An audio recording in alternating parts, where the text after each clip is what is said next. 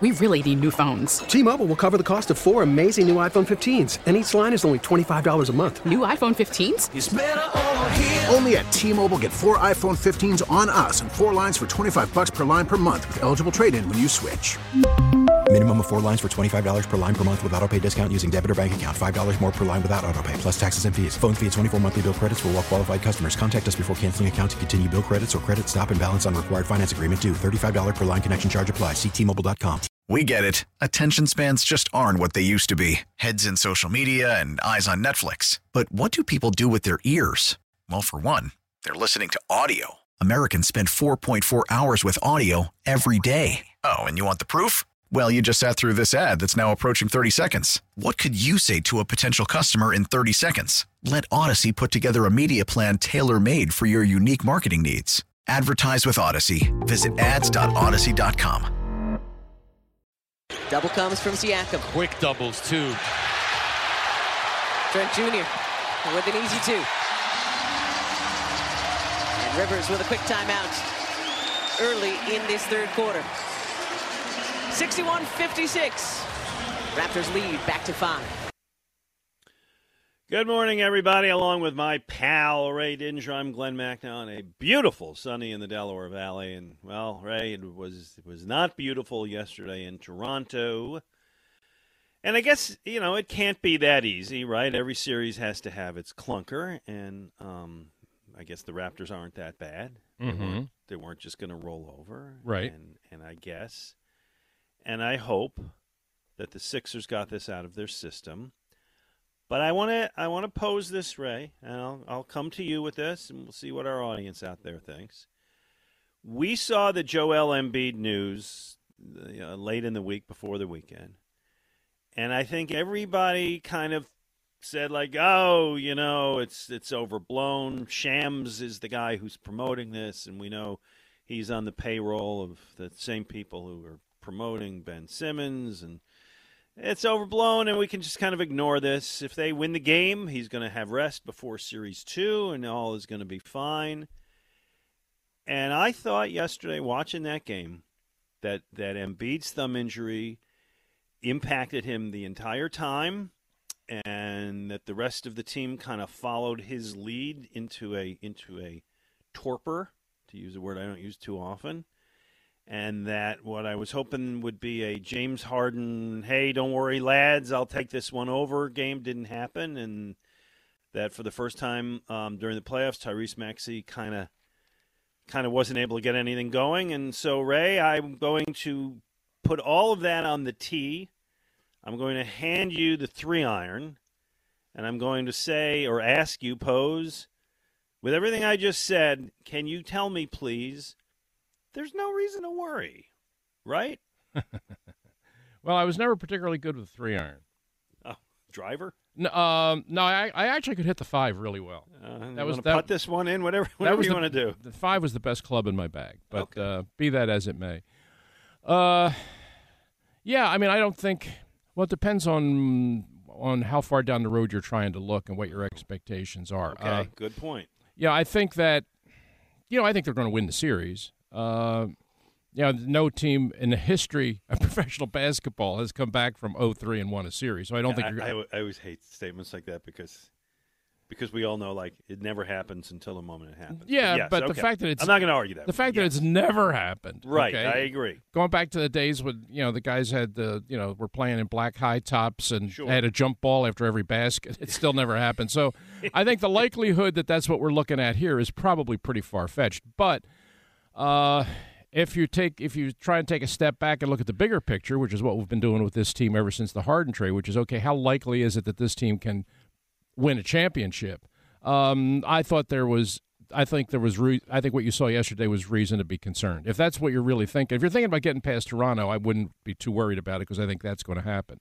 But if you're thinking, the bigger game, if you're thinking, the idea of the parade, which is what everybody's been talking about since the trade, I think what you saw yesterday gives you pause. It gives me pause because Embiid clearly was not himself. He started off, I think he was like 3 for his first 10, and was never really the factor that he has to be for this team to win the championship. And if this, Doc Rivers has said, well, playing with this hand injury, it can't get any worse. Well, that's not really the point. The question is, can it get any better? And if it can't get any better, then if you're thinking of winning the championship, you got to come out of yesterday's game pretty worried, I think. Right. Unfortunately, I agree with you 100%. And I was of the mind that you were going to tell me that all remain calm, all is well. I got no Kevin Bacon in the alley. Huh? Yeah, I wish I could, but I can't do that in good conscience. I'm sorry. Okay, and nor can I. It's his right hand, and basically that was all I looked at while I watched the game. 90% of the time I was staring at Joel Embiid's right hand, and I thought he looked afraid to fight for rebounds. One thing about him is he goes up and he falls down a lot during the game, and that's not a bad thing. I mean, all the time. And yesterday I thought he was very tentative. He didn't want to fall down. He didn't, maybe land on the right hand. You mentioned how poorly he shot, and he did. I'm reading tea leaves here, but I thought emotionally he was really not invested. Invested is not the right word. Just emotionally locked in during the game. Yeah, he was not in a good place mentally. You Right. could see that right from the jump. And I thought that just extended to the entire team. Yep.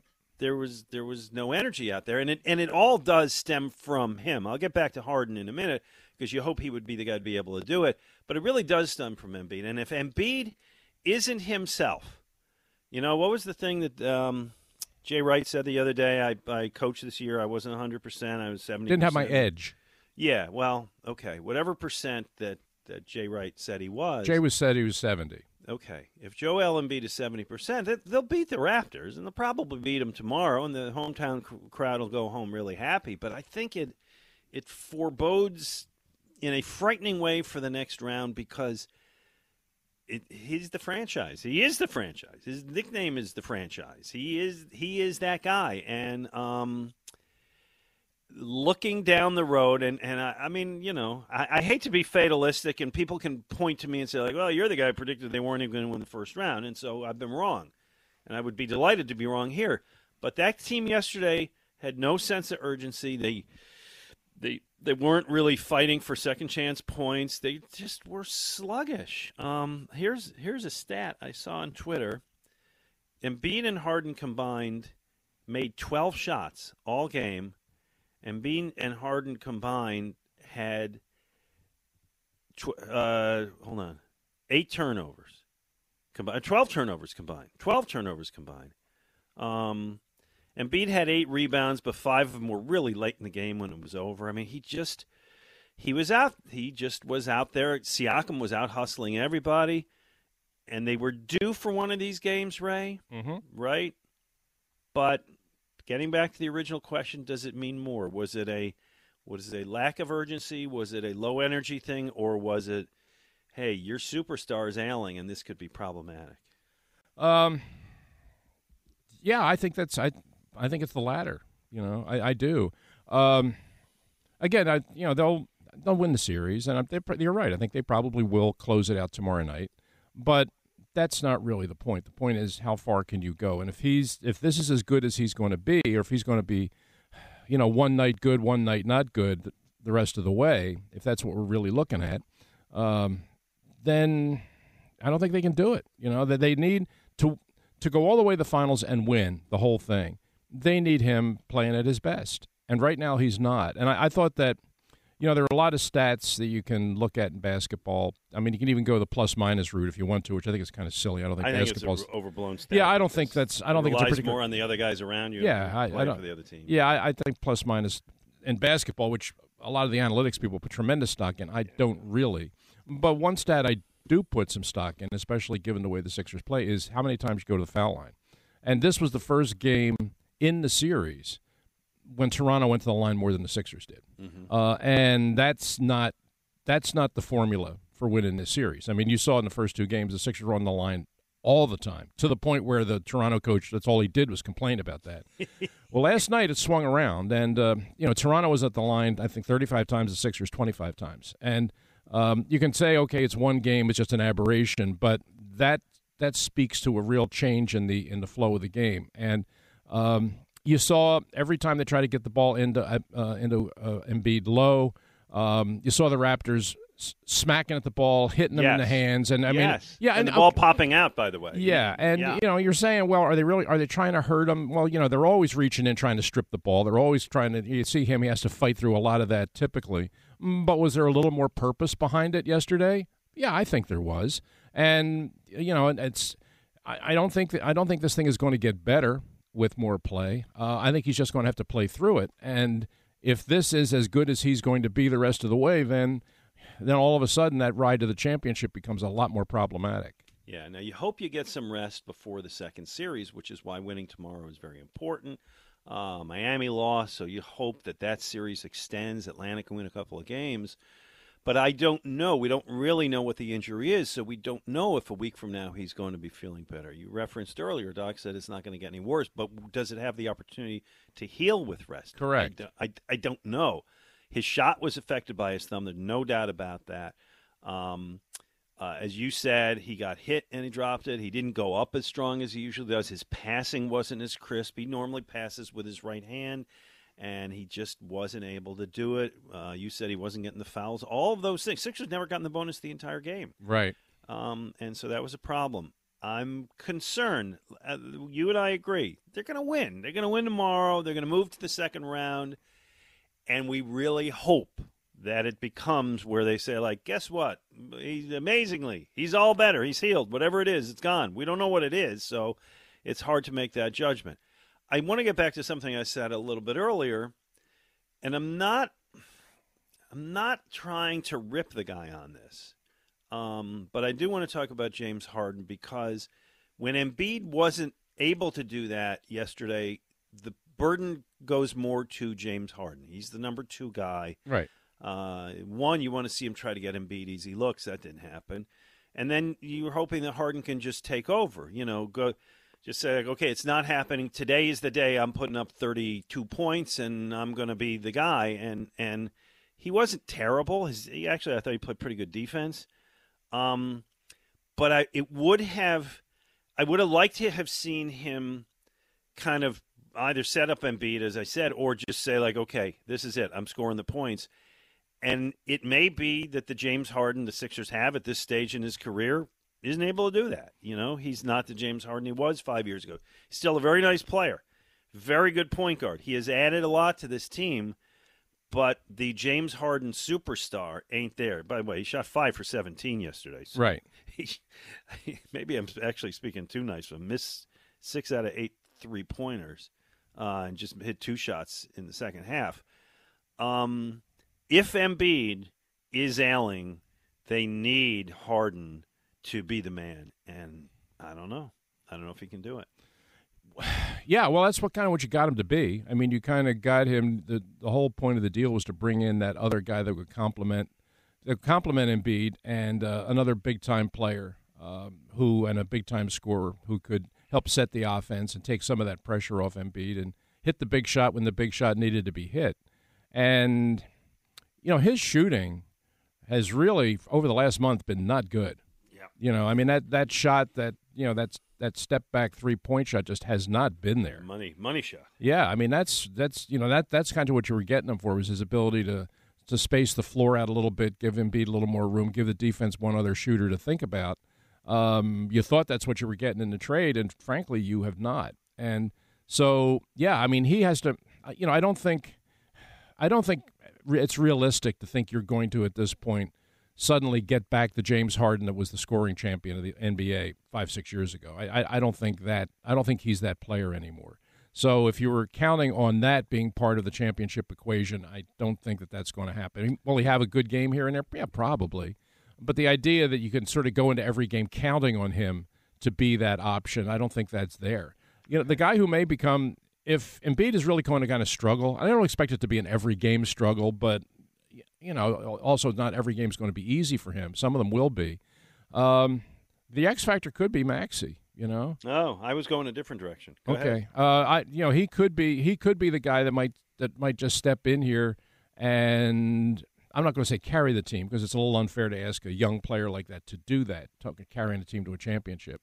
I mean, rookie Magic Johnson, I'm not asking him to be. But we've seen him be a guy. Are you referencing winning time again? No, I'm not going there yet. Okay. Well, you're going there later. We'll get to that. We'll get to that later. But I think the other guy who can be the difference maker, they can sort of tip the scales in the Sixers' favor if Embiid is less than 100% and if Harden is sort of struggling from time to time. I think the guy that can step in and make the big difference is Maxey, because I think we've seen him have those nights, and I think if they're going to win the championship, they're going to have to get more out of him certainly than they got yesterday. Well, one thing he does do is he can bring energy, and he presumably that energy, particularly in a home game, right, will rise up the crowd and hopefully rise up his teammates. And I do think tomorrow the fans are going to be great, and it will put the fans will put the team on their shoulders, and the Sixers will realize we can't blow this thing. Hey, Doc Rivers in a 3-1 series. I'm not nervous about that. No, right? you don't want to go there. Well, they are, and so I'm thinking that tomorrow the team just kind of brings it. All of them bring it, and they win the game. I think they're going to win the game going away tomorrow. But as we're talking about the long term, the other player I thought you were going to make reference to, because he's been excellent, is Tobias Harris, who, and we talked about him a little bit yesterday. He's taken a lot of fan abuse. I think some of it is, it's warranted based on the size of his contract. And he was good again yesterday. He's hitting shots. He's moving. He's been a revelation this postseason. If Embiid can get healthy, if James Harden can improve, Tobias Harris can be a huge part of taking this team a long way. So the only other thing I want to say is this. And, Ray, this is where you staying off of social media is so much to your advantage. Because I don't, and I'm involved in it, and I'm looking at it last night. And by the way, thanks to everybody who sent me happy birthday well wishes. I appreciate that. That was really nice. It's always nice to see. Yeah, somebody told me that you put an old football picture of me up on there. Got the a other big day reaction? I did. Yeah. Well, I had put it up about 5 years ago. Several years ago, you and I talked about how you had this long-term story you worked on, a magazine piece where you actually went to a quarterback camp. Remember that? Yeah, it's 1977. Yeah, well, about 5 years ago when we discussed it, you sent me a picture, or I found a picture and posted it of you doing that. And then when you're on Facebook, it every day says, hey, here's what you posted on this day in previous years. And so it came up, so I just clicked it again to resend it. That's all. Anyway, you look good. You definitely, the white socks going up to your knees is a nice look. Yeah, apparently that drew a lot of commentary. Yeah, well folks, keep in mind, those were 1977. People don't wear them like that Yeah, the old tube sock halfway up your leg thing, that was actually a thing back then. So Yes, it was. Anyway, the combination of that and the long hair it was certainly a different look for me. Well, that's why I put it up, because I thought you looked great, man. Anyway, no, but what I got yesterday when I got home was a lot of birthday well wishes and a lot of Sixers fans ranting and raving about the officiating in the game yesterday. Mm-hmm. And I'm thinking, are you kidding me? We just blasted Nick Nurse and the Toronto fan base and players for whining about officiating for the first 3 games, and then the Sixers lose yesterday because of all the reasons that you and I just stated over the last 15 minutes, and people are blaming the referees? Grow up. Yeah. It's not the referee. They did not lose yesterday because of the refs. Right. And that is not your concern. All right. No. Quickly, one other thing I want to get into. The Open. Phillies lose yesterday 5-3 to the Milwaukees. Disappointing game because the Phillies had the lead and then they blew it. Zach Wheeler pitched, Ray. Mm-hmm. 5 innings, 4 runs, walked none, struck out 5. Was doing fine through 4, and then he got pasted in the 5th. He's now 0-3 with an ERA over 9. But right. Ray, Joe Girardi would like to tell you how you should feel about this. You ready? I'm ready. All right, here's the manager. Much better today. Yeah, big improvement. I mean, I think we all saw where his stuff was today. It's unfortunate that 4th inning got away from him a little bit because I thought he was throwing the ball really well today. I thought all his pitches were pretty crisp. I thought his sinker was much better today. We saw velocity today, all right, okay. Better than we've seen. Thank you, Joe. Yeah, that was more than enough. Okay, Ray, your thoughts? It's another. Remain calm. Right. All is fine. Right. No, it's nonsense. It's and I'm really disappointed because Joe Girardi speaks nonsense a lot, too much. Had velocity, 97 miles an hour. Yeah, and the sinker was great, and yeah, it worked real well for Milwaukee. Swing and miss rate was higher than last start, right? Yeah. No, I mean, I think what Girardi's trying to do, and I don't think all that successfully, but I think what he's trying to do is he's trying to alleviate any kind of fear in the fan base that, oh my God, there's something desperately wrong with Zach Wheeler.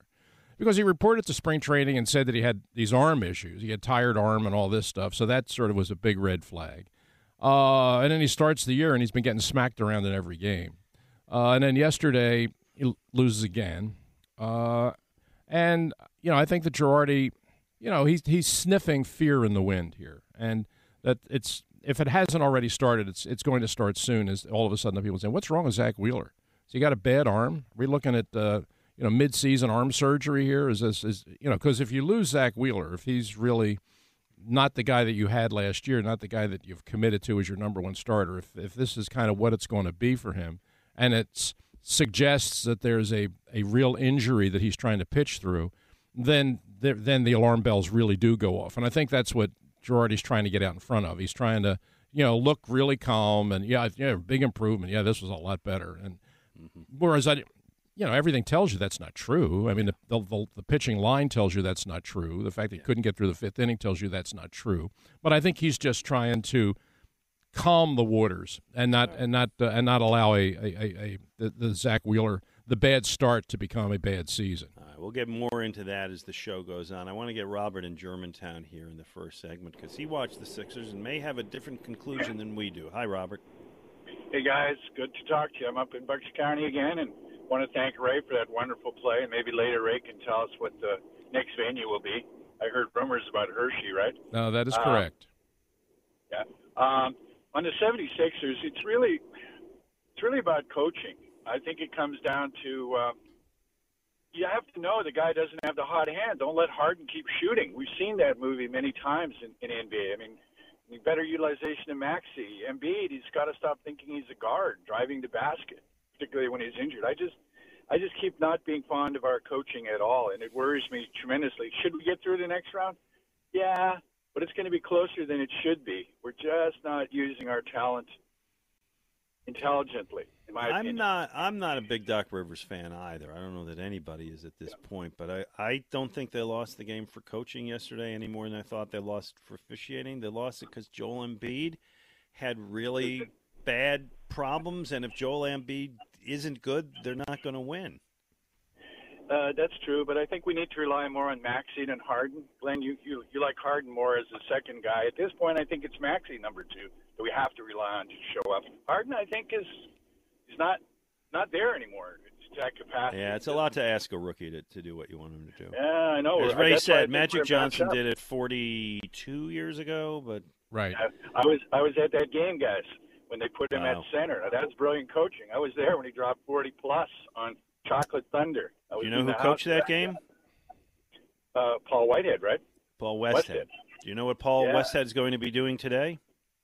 Well, he's going to hopefully be on your show. I'm looking. He really is going to be on our show. Thank you for very good, Robert. Perfect. He teed that one up very nicely. He did. So here's the deal. Here's the show. We are looking forward to taking your calls. We got a lot going on. Ray is going to do some NFL draft talk even in the next segment. We have more Phillies conversation coming up. 11 o'clock, Jim Lynam, the coach, is going to join us, these days known as Jim Lynam the Leprechaun, who does a terrific job. I think he's okay about that. Oh, yeah. No, he believe me, he's more than okay with it. He's kind of amused about that when he did tell us your story, the new look. Yeah. Anyway, he's going to join us at 11 to talk Sixers Toronto, and at noon, Paul Westhead, and we're really excited about this. As we just mentioned, he was the coach of those Showtime Lakers, now the Winning Time Lakers, being portrayed on a very popular HBO series. We want to talk to Paul about how he feels he's being portrayed, which, Ray, I don't know the answer to that, but if he's not happy with it, I wouldn't blame him. No, it's not exactly a flattering look. No, and we'll talk to him about those times. He was also the coach of a magnificent Loyola Marymount team that became famous by setting scoring records with Bo Kimmel and Hank Gathers, and we'll talk to him about his time at LaSalle and really kind of what's going on now at LaSalle with Fran Dunphy coming in to save the boat. So we're looking forward to talking to Paul Westhead as well. And you, 215-592-9494. Here's the deal. Today, $50 gift card. This week, Scheib Vintage Sports gift card. By the way, I talked to, yesterday we had Linda from Mayfair on the show, now Linda from Bala. She's now Linda from Bala, correct. Yeah, she won the gift card a couple weeks ago. Yeah. Thrilled, excited, going through the catalog, trying to figure out what to. T-Mobile has invested billions to light up America's largest 5G network, from big cities to small towns, including right here in yours. And great coverage is just the beginning. Right now, families and small businesses can save up to 20% versus AT&T and Verizon when they switch. Visit your local T-Mobile store today.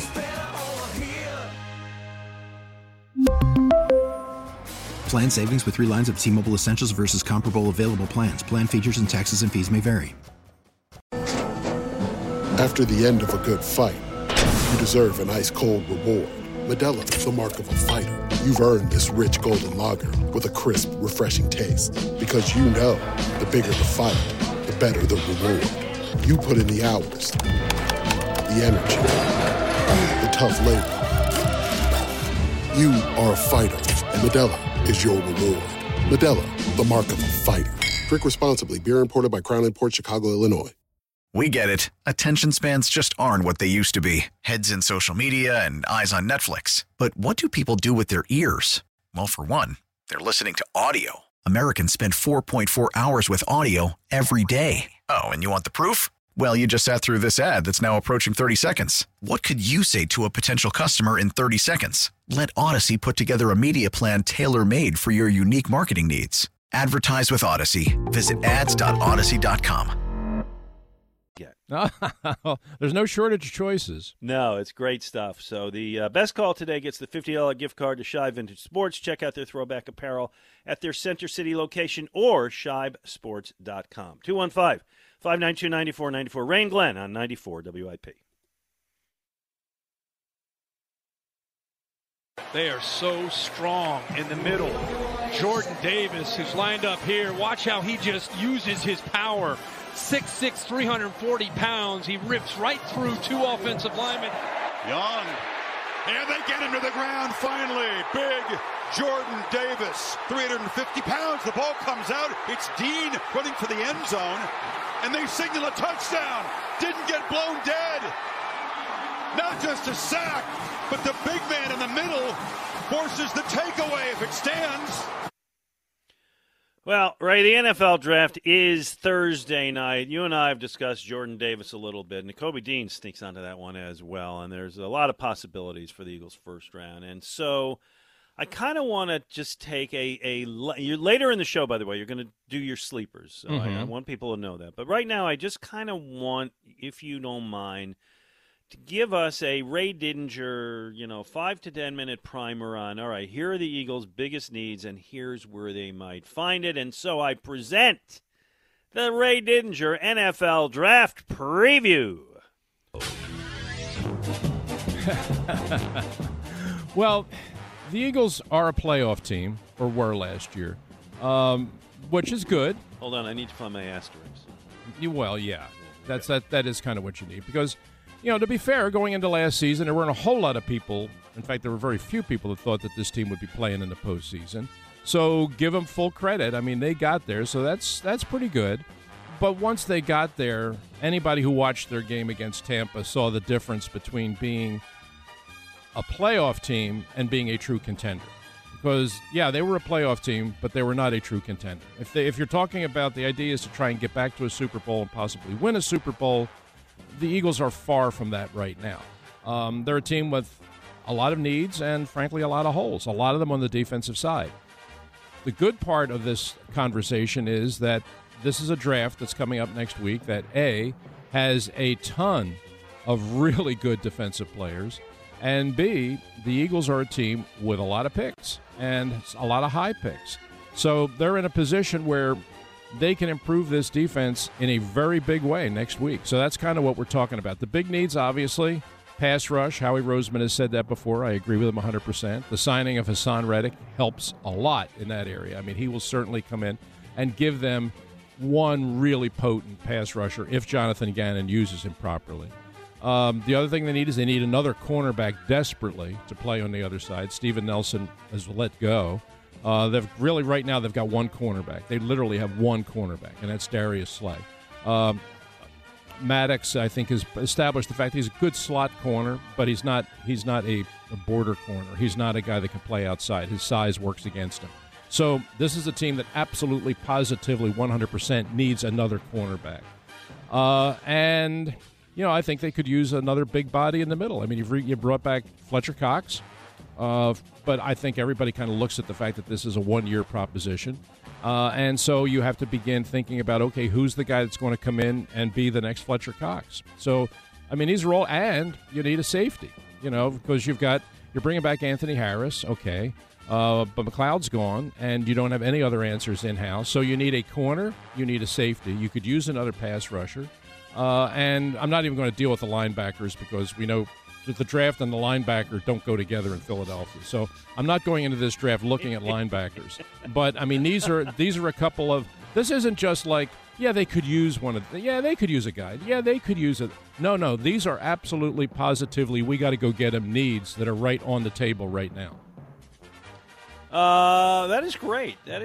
So give me your short list. They have the 2 picks in the first round, you know, right kind of in the middle of the round. We don't know how he's going to kind of jiggle it up and down. Wouldn't be surprised. But if you were to make a short list of the 5 players, maybe a couple defensive players, maybe if you think they might draft a wide receiver. If you don't, you don't. Mm-hmm. But, like, who would be the likely guys you could see taking there? What would be the Ray Didinger list?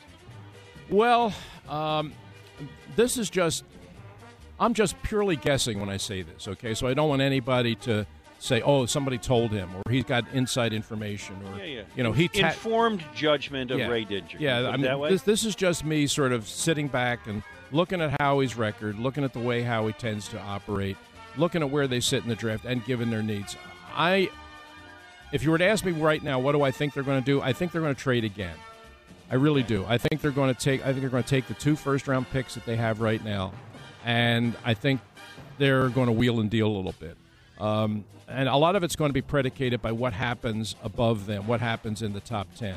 I mean, there are a couple of players that are in the top 10 in most people's rankings that, because people are going to start drafting offensive linemen, because everybody needs offensive linemen. A couple teams are going to draft quarterbacks, even though there aren't any great ones this year. I hope all those teams do that. Yeah, and that's going to happen. I mean, the fact is there are some good offensive linemen to thoroughly warrant top 10 selection. So those things are going to happen. The Eagles aren't going there. There are a couple teams that will probably take quarterbacks just because they need quarterbacks. The Eagles don't have to worry about that right now. Next year maybe, but not right now.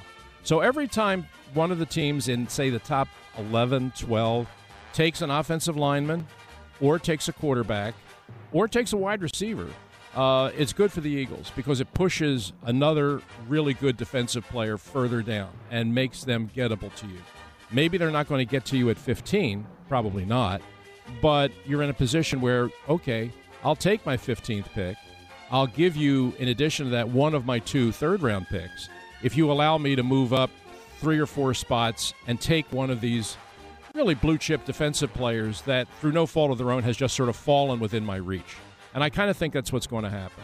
Kyle Hamilton game. Yes, couple names to look at are would be, and I think this is unlikely, Kayvon Thibodeau, the big pass rusher from Oregon.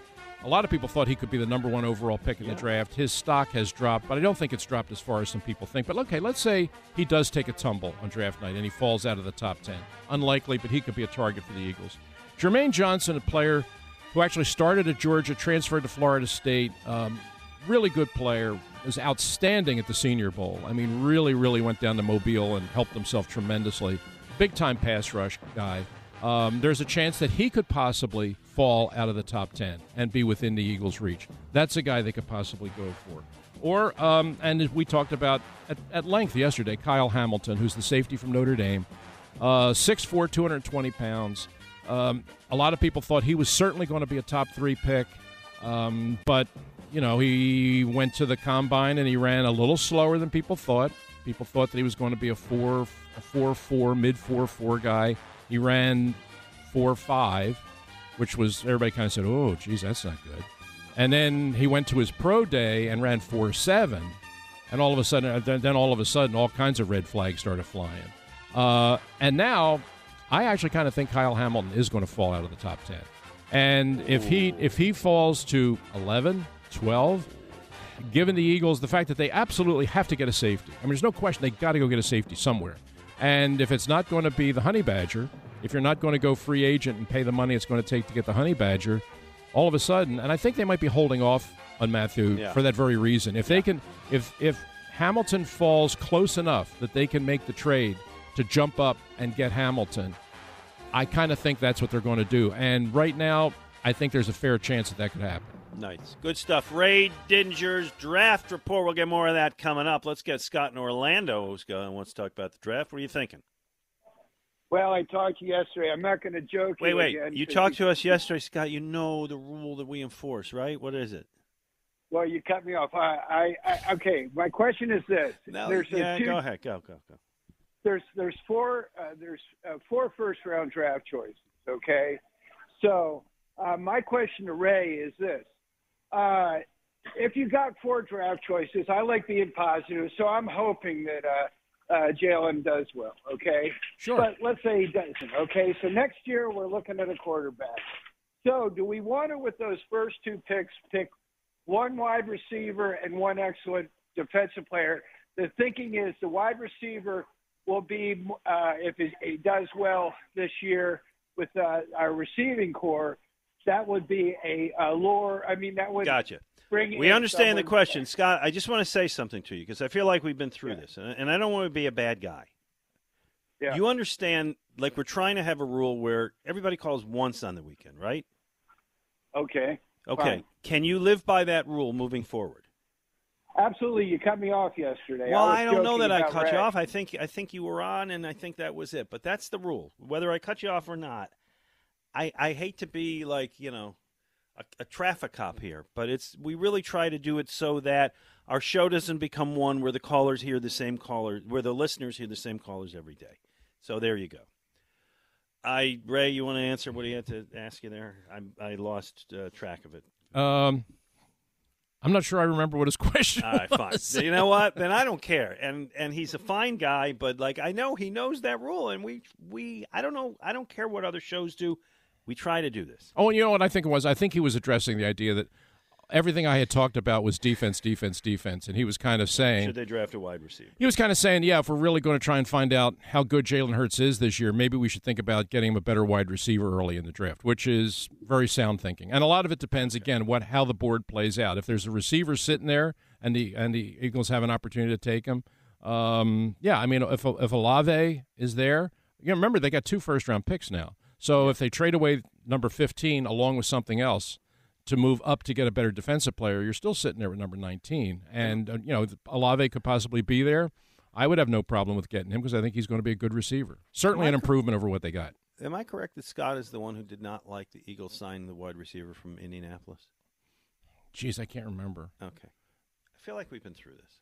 Anyway. Yeah, I know that we had one caller that was just absolutely over the top about Pascal and didn't want any parts of it. And whatever your opinion is, it is, but give it to us once a week. That's all we ask, really. We love to talk to you. Rick in South Carolina is with us. Hi, Rick. Good morning, gentlemen. Thank you for taking my call. Sure. My discussion point or question is related to that segment that Ray just did. So the draft being a crapshoot, you never know, right? And it's not just players, how they turn out, but injuries. I was wondering about the idea of using the first of the 2 picks in the first round, hopefully getting Jordan Davis.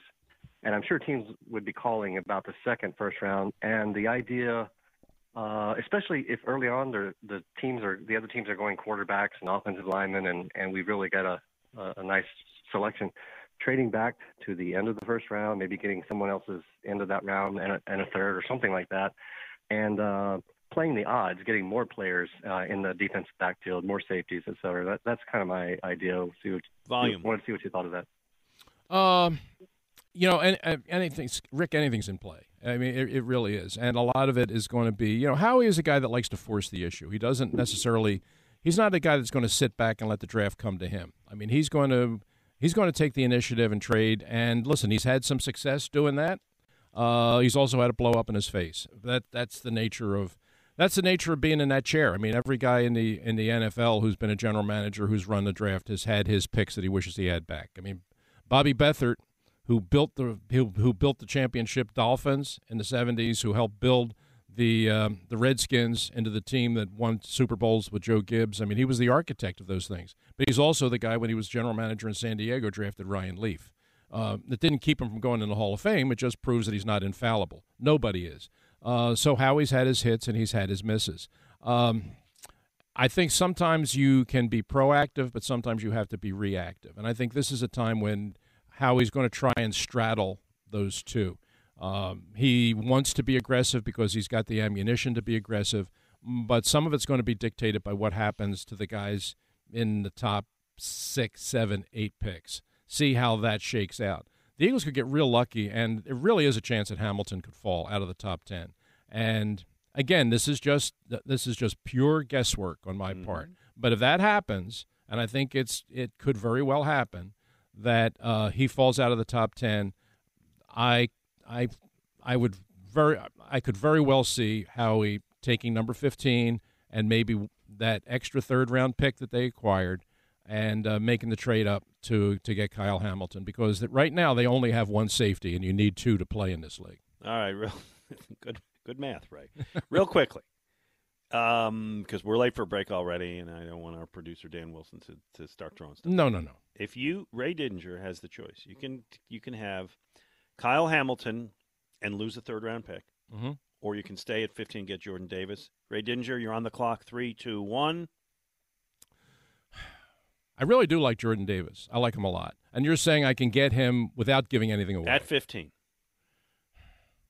If you can assure me that the Honey Badger is the next shoe to fall. Well, I can't assure you that. I can assure you that if you're the general manager of the Eagles, you can certainly make a good offer and try to get him. Well, no, I mean, it's in your power. It's in your power to do it. I mean, it's in your power to do it. You just have to make him the offer. To do it. If we're talking a triangular situation here now, where that is also in play, and I don't have to make a trade, Jordan Davis somehow falls to 15. He's there for the taking, and I can be on the other phone with the other phone up to my ear talking to the Honey Badger saying, okay, coming to Philadelphia. We cool with that? And I can come away from that night at the draft with both Jordan Davis and the Honey Badger and still have another pick at 19. I'll take that. That's your move. Okay, there you go. Good stuff. 215-592-9494. Don't forget a $50 gift card from Shy Vintage Sports to the best caller of the day. Ray, I don't think Brother Scott is going to be the one to get it today, which means it's wide open. And we're looking forward to giving that away. Jim Lynam joins us at 11 to talk Sixers basketball. Ray and Glenn on 94 WIP. Ray and Glenn, 94 WIP. Ray, we can get to the phones in one moment. Sixers-Raptors Game 4 tomorrow here in town. And as well, Game 4, Celtics-Nets. The Celtics have won the first 3 last night or yesterday afternoon, 109-103. Big hole for Brooklyn to get out of. But, Ray, they've got a plan. They do, huh? Coming into the game, theoretically, tomorrow, what they say, Game 4. The man, Ray, who I need to play. We put this right at the end of the show yesterday. Need to play it again. Who said this the other day about himself and how he's going to fit in? Just how hard is it to do that in a postseason game with that sort of atmosphere? We'll find out. It's a good challenge, but I'm looking forward to it, especially playing with these guys. I think for me, my IQ is so high to play with guys like Kai and Seth and Kev. Just watch them. I know how they play. I know how they want to play. All right, enough. And for me to just Ray, have you ever said to anyone, in public or private, because my IQ is so high, this should not be a problem? No, I've never said that. You've never said that? No. And I find you to be a very intelligent man. I don't just walk around talking about my IQ, Frank. No. Oh. Do you wear orange sunglasses indoor at games? No, I don't, as a matter of fact. No. He does that as well. And then I said this the other day. I don't know if I said can't this. claim to have dated Kendall Jenner. No. Oof, God, no. I don't have the fleet of cars that he has. I'm sure. I'm sure. So I mean, there's a lot going on. There's a lot going on with Gentle Ben there that he's got a lot of assets that I don't have. Yes. Well, there you go. Somebody put this up yesterday. I wish I could give credit because I don't remember who originally did, but you know who you are, and it was brilliant. If Ben Simmons actually plays in Game 4 tomorrow, he could become the first player in NBA history to get eliminated from the playoffs in 2 consecutive games. That would be an accomplishment. Yes, it would. I would admire that, and Ray, I'm rooting for that. Well, I don't think you're alone. Yeah, let's get Mike and Yardley. Hey, Mike. Hey, guys. I have 2 complaints. One is that I'm really frustrated that I have to wait until Friday to get the 6th episode of Slow Horses, because that's really one of the best shows I've seen in a long time. Listen, I'm glad you like it. I recommended it because I liked it, and it is so different in this day and age that when we have to wait an entire week for a show, we find that really annoying. I know. It's just awful. But my second complaint is that just because... Hardships, Ray. Hardships. Yeah. Tell. That's the Gary Oldman show, right? Yes. Oh, yeah. Oh, he's fantastic in it. No, he's pretty fantastic in just about anything. Yeah. It's remarkable. And I was thinking, I was walking, and I thought of Big Daddy Graham. Not that Gary Oldman's character is like Big Daddy, but Big Daddy would certainly appreciate that character. He would love that show. He would love it. Yeah, Big Daddy was a very, very he was a great TV guy. He turned me on to shows. He turned me on to The Wire originally. And I would have loved to, at this one, return this favor, yes. He also turned you on to The Marvelous Mrs. Maisel, as I recall. Yes, I think he probably did. Yeah, I mean, he loved that show. Yep. Well, it's a great program. My second complaint, though, is that although the Sixers didn't lose the game because of officiating yesterday, the officiating was awful, if you ask me. And I just try to remember how Pascal Siakam would score his baskets on many, many occasions. He'd come in, he'd throw his forearm into the chest of Tobias Harris, score the basket, and get a foul. And whenever Harris did the same thing, not as flagrantly even, he always ended up getting charged with a charge and a turnover. So it was just miserable. You missed the beginning of our show, didn't you, Mike? I did? What was that? I don't know. When I said they didn't lose this game because of officiating. And, they didn't. And us whining about the officiating is the same as Nick Nurse whining about the officiating. It's the least of the issues. I don't want to whine about it, but I certainly would like to see it more even up. For a guy who liked slow horses, which I admire, Ray, I think he's borderline on the whine. Yeah, I kind of agree with that. I mean, there's the one thing. I mean, there's no disputing the stat that for the first time in the series, Toronto shot more foul shots than the Sixers yesterday. That's black and white. I mean, that's right there. If that continues, there's going to be problems. But I think having the series come back to Philadelphia, Sixers wanting to wrap it up, I think that's going to flip. If the Sixers shoot more foul shots than Toronto tomorrow night, they win the game. I think simple as that. I agree, Ray, and I don't think I think that's what's going to happen. I don't expect to have the officiating be that unbalanced.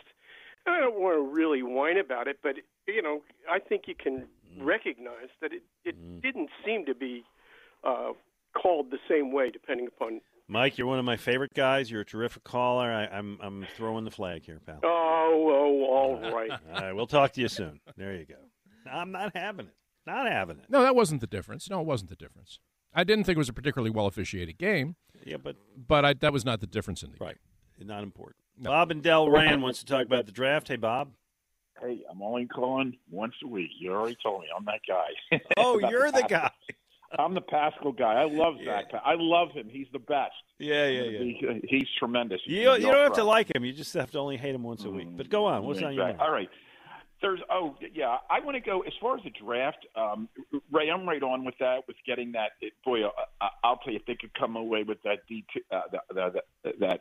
defensive tackle from Georgia and get the Badger, and still keep the pick, I'd be jumping on that. Man, I'd be thrilled. I'd be celebrating. Yeah, so would I.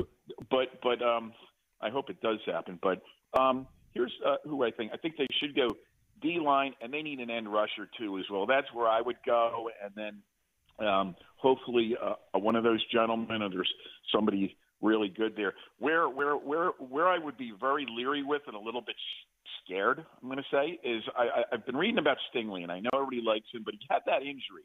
And I know he had that big year where he was just unbelievably shut down. Yeah, his freshman year. He kind of lost. He came down a level off that injury of what I've heard.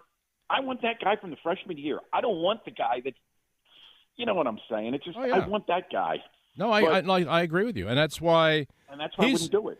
Yeah. So what are you saying? Are you would take him or not? No, Okay. I wouldn't. I want that guy. I want the freshman version. Unfortunately, I don't think that could possibly. It may happen, but not going to risk it. Let's go other direction. Yeah, no guarantee. He was as a true freshman, he was tremendous. I mean, a true freshman on a national championship team was their best defensive player, and everybody at that time, including me, looked at this guy and said, "Geez, wow."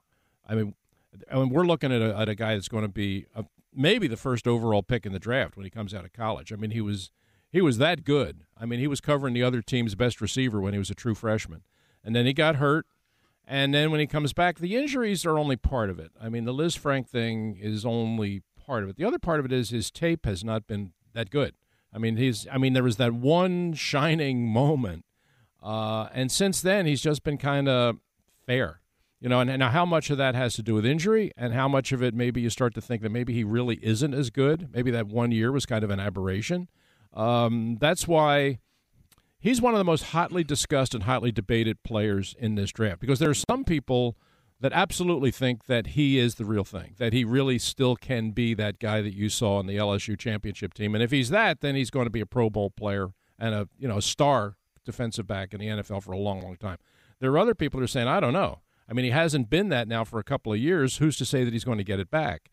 So, look, he's going to be a first-round pick. He may even wind up being a top 10 pick. But I'm not. But the one thing I will say is he is not coming out with zero risk. I mean, Gotcha. he's a guy that somebody's going to take a chance on him. But trust me, in my view, they're taking a chance.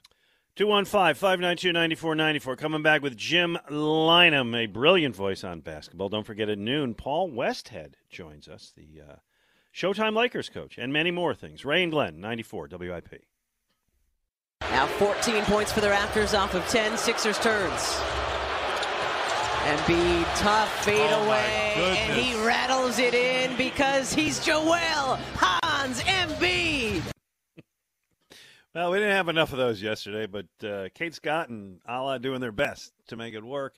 Ray Dinger, Glenn Macnow, Sunday morning on 94 WIP, and we are thrilled to be joined by a guy for whom I know Ray and I both have a ton of respect.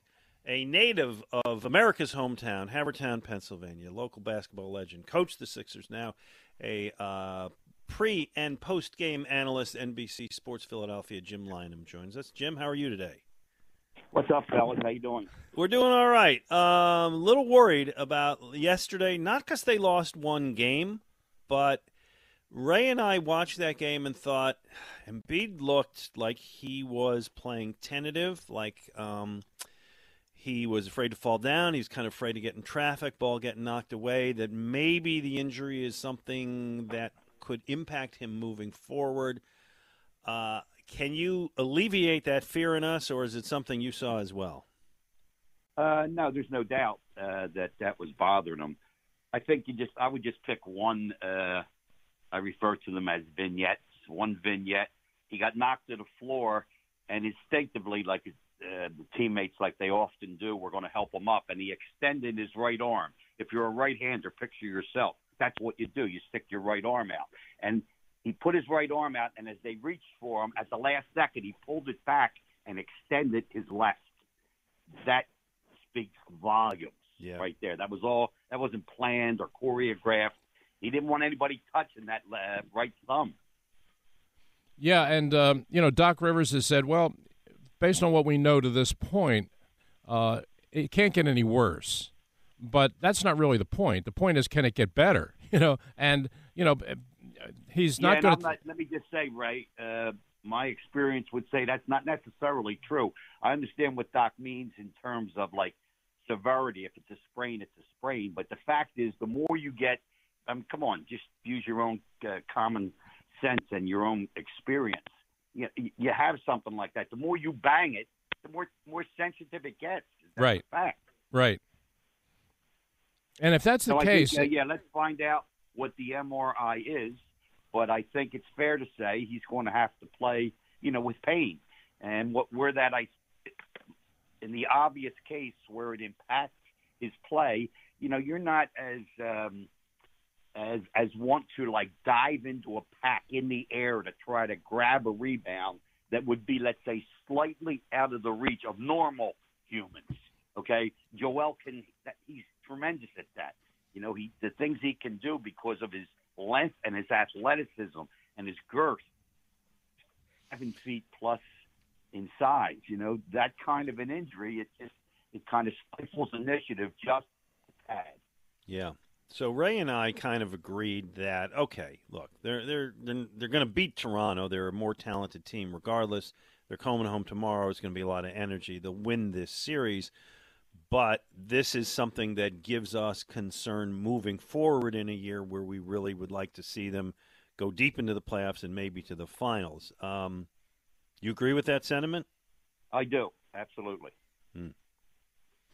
Ray, if we had any thought that Jim was going to make us feel all as well, we're not getting it. No, but I will say this. I'll make you feel a little better. Let's assume they can win tomorrow. They do win tomorrow. They have certainly through the end of the week. They're not going to play before the weekend. That Atlanta-Miami series is 1-loss, 2-1, I guess it is. So you're not going to look that they're playing like a Wednesday or a Thursday game. So we will have, assuming that the MRI comes up, that it is just a sprain, he'll have a full week or almost a full week of recovery. What is your take on Harden as we see him at this point? We know how dynamic he looked when he first joined the Sixers and how the whole team responded. And, and they could pretty much do whatever they wanted to do on offense with him running the show. But, last month, Jim, he's really struggled. He's really struggled shooting the ball. If you look at James Harden at this point, at his age, with the miles he's got on him, is that kind of what we're seeing here, or do you think he's still playing through a sore hamstring, or is it maybe just a combination of the two? My sense would be a bit of a combination, Ray. But ironically, let me say what I think my eyes are telling me.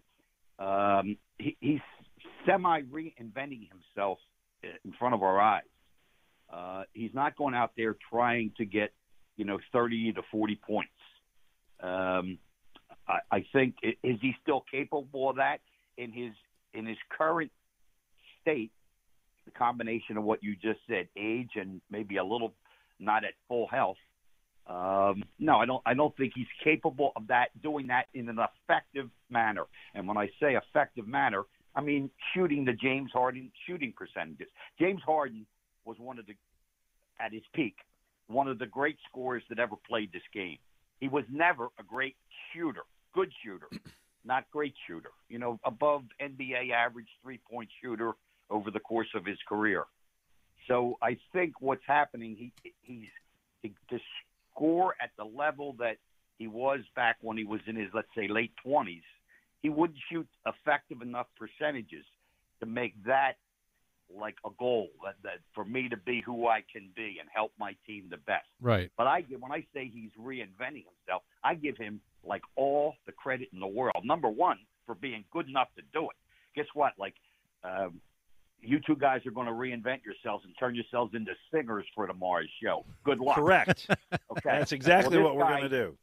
He is so good a facilitator, so good, and I never truly appreciated it. I mean, I knew he was always among the best assist guys, but, I mean, his ability to be a, quote, floor general, run a game, and get shots for other people, please. And I'm not sure, you ready, that even if he could be the old James Harden, I'm not sure that that's not the best thing for this team, the way he's playing. Mm-hmm. So I would not get overly excited. I think he's doing a tremendous job. And I think going forward, I just hope that he can shoot the 3-ball. His 3-ball in the playoffs has been pretty good. Yeah. And if he can shoot it at the level he's shooting it right now, he's going to be nothing but an asset for the Sixers. All right, let the record reflect, by the way, that I have actually sung on a stage to an audience, and Ray Didinger has seen it. So I take that back, Glenn. That's all right. I want to get that in there.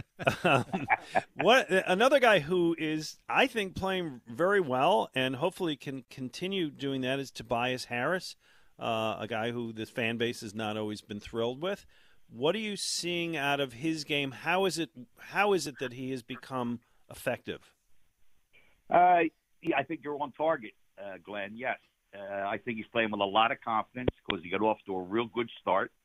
He and Maxey in those 2 home games, they shot lights out. It's great. I think sometimes you have to be a little careful. You guys alluded to when James Harden first came.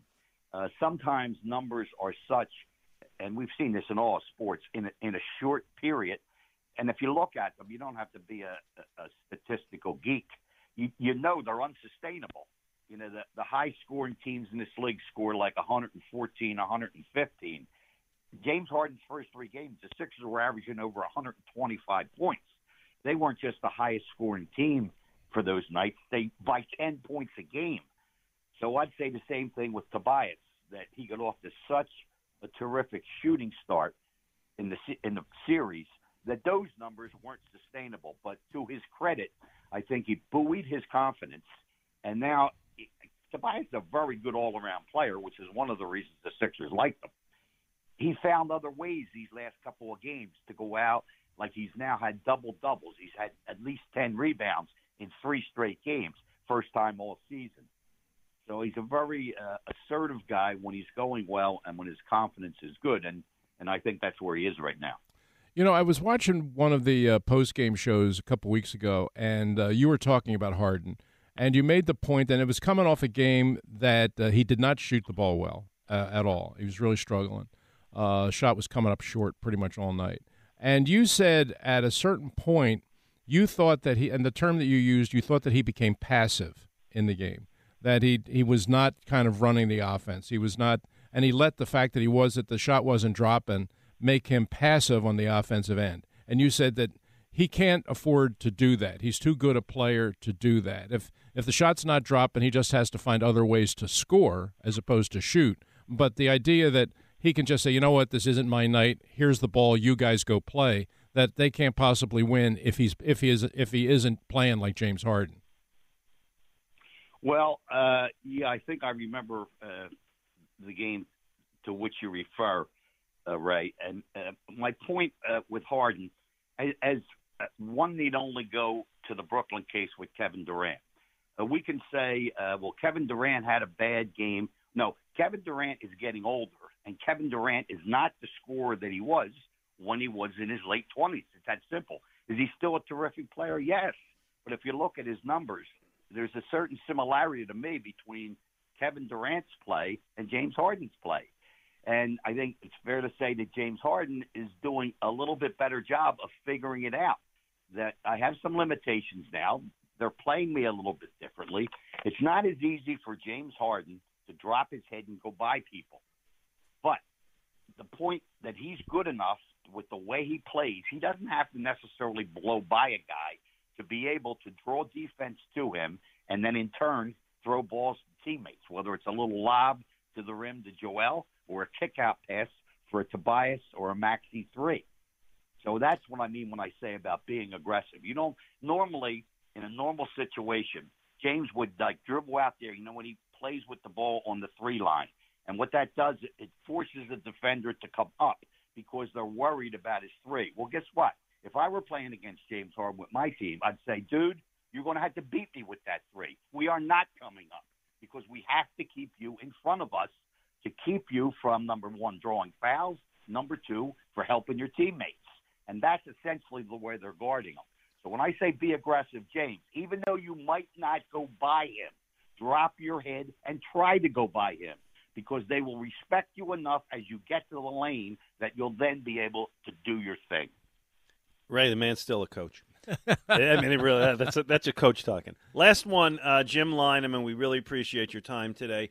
There was a lot of talk after the game yesterday, and we actually got a call or two that said, the problem yesterday was the officials the officials were not calling it fairly for the Sixers. You watch these games. You've coached in this league. I'm sure you probably got a technical foul or two over the years. Was the officiating a factor yesterday? I really didn't think so. I heard some of the commentary afterwards, but we always watch the game together. Mark Jackson is an astute basketball guy, and there's a bevy of fans in the newsroom, as you guys know the makeup of that. So it's almost like being out in the building watching with a group of fans. So was there chatter with respect to some calls here and there? Yes. Was that the reason they lost the game? No. Thank you. No, it's I say sometimes I do this as a coach, and sometimes it's worthwhile doing as a fan.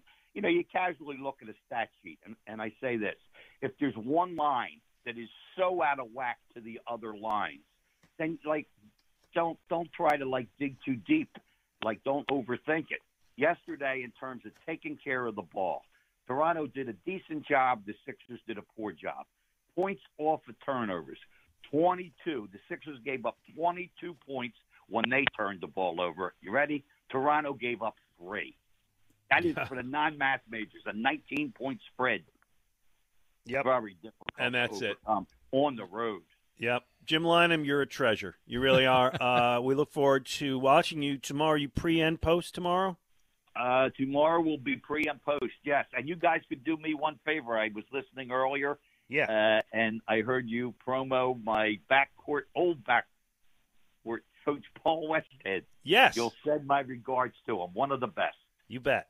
You got it. Will do. Thanks a ton, Jim. Anytime, guys. All right, Thank be you, well. Jim. I love talking to him. Man. I love it.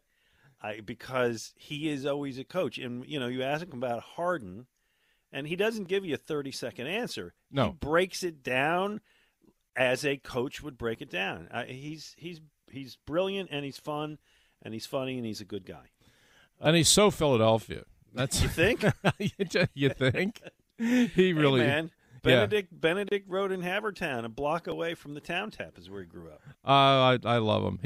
And he and I, when working together at NBC Sports, obviously we're working different sides of the street. He's doing basketball, I'm doing football. But, whenever our paths cross in the building, the first thing Jim does, he pulls up a chair and starts, so what are the Eagles going to do? Yeah, he's great. He really is. Great. I love him. All right, let's get a couple callers in here. Stephen Cherry Hill is with us, wants to talk about the draft and wide receivers. Is that what you want, Steve? Hey, Glenn. Hey. That's what we want. That's what I want. I wanted to get you guys' opinion on we're at the 15th pick, and it's the Eagles' turn to pick, and there's a board of slew of wide receivers. I wanted to see what Ray thought as well. You have a guy from USC. Yeah. London. Drake London. Alabama, Williamson. We have on the board. Jameson Williams, yes. I'm sorry. Jameson Thank Williams, you, Ray. We have the guy from Louisville on the board. Mm-hmm. And we also have the player from Ohio State. Yeah, we got a couple of Ohio State guys. And you got a Penn State guy. Though, I think that there are going to be wide receivers in play. I think that there's going to be, if I were to guess right now, at least 5, maybe 6 wide receivers go in the first round. Because they're good. We've talked a lot about defensive players. We've talked about edge rushers. We've talked about corners.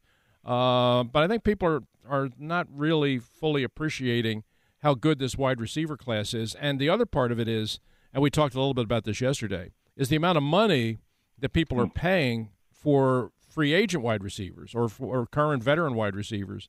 It would be to your advantage right now as an NFL team if you think a wide receiver coming out in this draft is a really good prospect, to draft him and keep him under his rookie contract for a few years. Because right now the wide receiver market financially is exploding in the NFL. So to get a really good one under a rookie contract would be to your advantage. So if it's GM Ray and you're on the 15th pick on the clock and you're going for one of those listed wide receivers, who are you choosing? My number one wide receiver is Garrett Wilson from Ohio State. Barrett Brooks and I have kind of gone back and forth on this. He likes the Southern Cal kid that you talked about, Drake London. He likes his size. He likes the fact that he's 6'5", which that's fine. I think we're into a different kind of the NFL now. I think it's not as about big receivers as much as it's about quick, twitchy receivers that can get off a press. My question about Drake London is, can he get off a press? If you want to press cover him, is he quick enough to get off that guy, release that guy, and get downfield?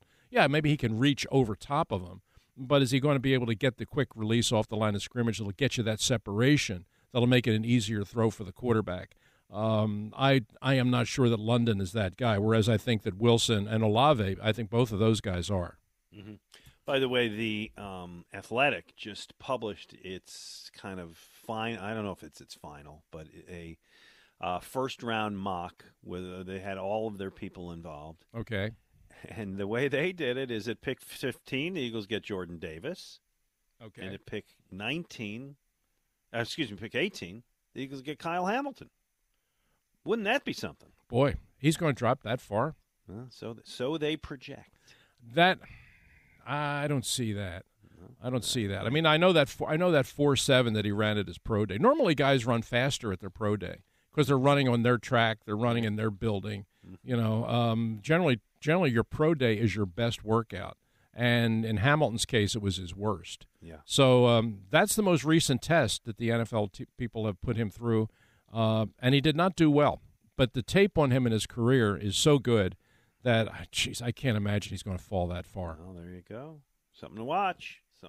Ray Didinger, Glenn Macnow, 215-592-9494. Coming up, a special bonus Sunday, what we're watching. Ray Didinger goes to the movies. Yes, I did. Always a pleasure. We'll get that and your phone calls coming up next. Ray and Glenn on 94 WIP.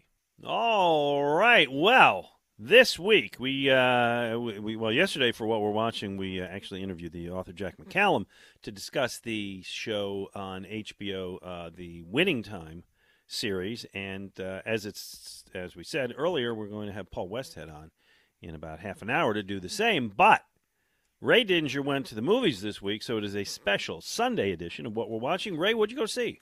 I went to see a movie called Ambulance, which was released a couple weeks ago. I approached it with a lot of trepidation because the director, Michael Bay, is not exactly my favorite director. But I've been involved with my own play. I have been really kind of in lockdown with Tommy and me for the better part of a month. I've been dealing with the NFL draft for a while, and I just kind of wanted to go see a movie. I just kind of wanted to go to a movie theater, settle in my seat with my Diet Coke and my popcorn and just watch a movie. So I looked at what was out there, and I've always been a Jake Gyllenhaal fan. And I thought, you know what, I like Jake Gyllenhaal. And I thought, Michael Bay, no, I really have my doubts about him. But, I'm going to give this one a try. And you know what? It turned out to be another day with Michael Bay. It just was. Oh, yeah? It just was. And by that, you just mean kind of predictable action movie? Yeah. I mean, Michael Bay, to me, the hallmark of Michael Bay movies are the 3 L's. They are long, they are loud, and they are ludicrous. I mean, that's it. And you look at his body of work. He did the movie Armageddon, which most people have seen, about the meteor coming to crash into the earth. Yeah, it was a good popcorn movie. Pearl Harbor, that was a stink bomb. It was a total stink bomb. He's the guy that made a fortune and kind of made his reputation on the Transformer movies, which I thought not for me. They were terrible, even though they made literally more than $1 billion. Those 5 Transformer movies. Well, he was the father of the Transformer movie. He did the 13 Hours in Benghazi movie. He made one movie that actually I thought was not bad. I mean, it was far-fetched. It filled the ludicrous part, and it certainly filled the loud part. But I actually thought was pretty good. It was called The Rock, which was the movie with Nick Cage and Sean Connery. It's a very good movie. Yeah, well, that's kind of I think that's the best of what he's done. For the most part, most of his movies they kind of are what they are. A lot of stuff blows up, a lot of people get killed, a lot of people shout, and you leave with a headache. And that's kind of what Ambulance is. The story in a nutshell is that Jake Gyllenhaal is a bank robber, and he enlists a guy who's his adoptive sibling, who's a Gulf War veteran or an Afghanistan veteran who's back home and is going through tough times, doesn't have a job, doesn't have much money. His wife needs major surgery.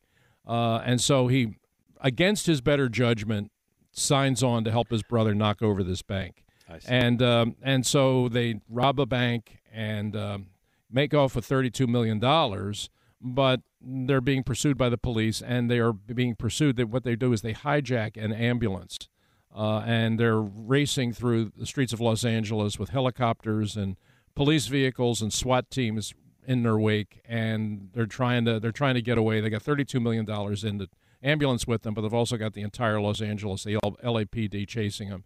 And they drive through 1 million barricades. They knock over 1 million fruit carts. They crash through all kinds of glass walls. It's everything you expect in a Michael Bay movie, and it's frankly kind of hard. It's just really far fetched. So it's and a 2-hour it's more car chase. Yeah, it's basically what it amounts to. It's 2 hours and 16 minutes. Okay, which is another part of the problem. His movies tend to be long. This was actually, I did a little research on it when I got home. This was actually a remake of a Danish movie that was exactly the same. It was literally almost word for word, same plot, same story. Bank robbers in a stolen ambulance chased by the cops. They even called it Ambulance. They used the same name. That movie was 76 minutes. Okay, they got that one done in an hour and 16. Michael Bay needed another full hour for all of his pyrotechnics. Jake Gyllenhaal is actually pretty good in this. I mean, he kind of makes this bank robber both desperate and charming, which he can kind of do.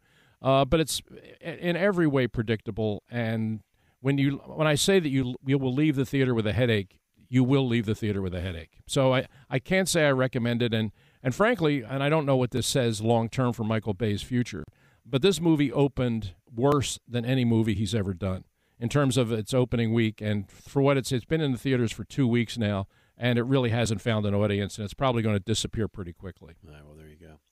I am scheduled later this week to watch a movie with my neighbor who's from India. It's an Indian movie about cricket, right? Mm-hmm. Like, you and I wrote the sports movie. Yeah, and you actually had a movie. We did have a movie an Indian movie about cricket in our sports movie. Right, Lagan. And like that movie, this movie being a Bollywood movie is 3 hours and 20 minutes. So, is it also a musical? Because I know the first one was. I think they're all musicals. I think every movie from India, more or less, is at some point a musical. Huh. Yeah. Song and dance and the whole thing. So we're doing that. We went out last night, just a quick aside, on it was my birthday, and we went out with my neighbors. Yeah, for Ethiopian food, huh? Yes. How was it? Mixed. There was one dish I really liked, and then there were a few that I had. It's like, I don't think so. So mixed review. Okay. And I wanted to ask you, is because you're a little more of a I don't want to say fussy eater than I, but your wife is a food critic and your wife is an adventurous eater. Fair to say you are not an adventurous eater. Fair? Very fair. Okay.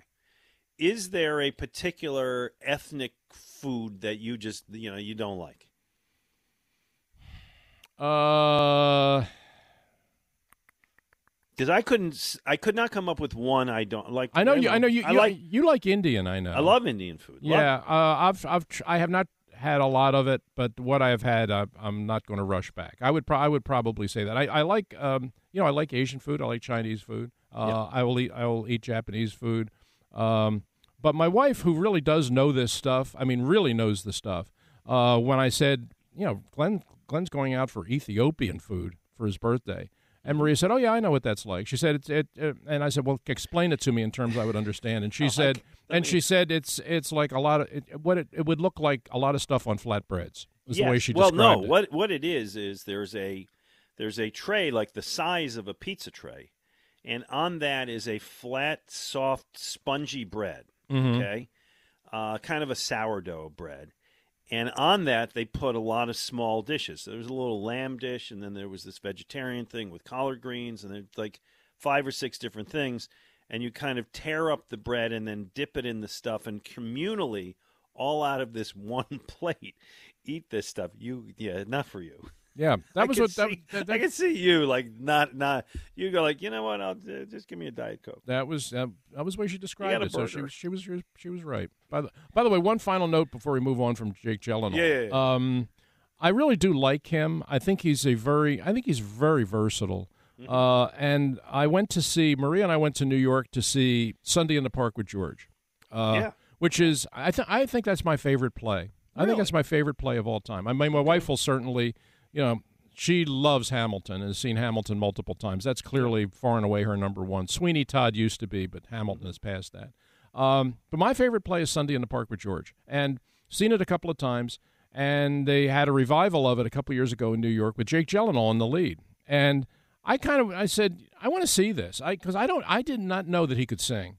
And Sunday in the Park with George is a very demanding singing role, and because it's a Sondheim play, they are not easy songs to sing.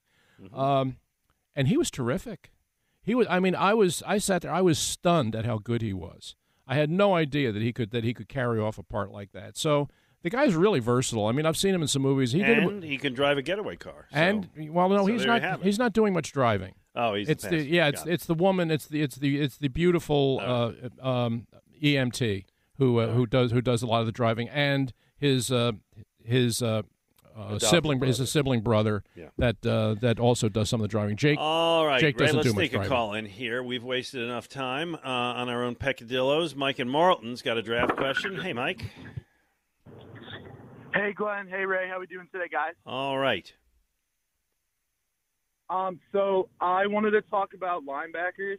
Mm-hmm. So John Ritchie this week kind of was talking about Devin Lloyd, and I didn't realize how lanky and how much of a versatile linebacker he was.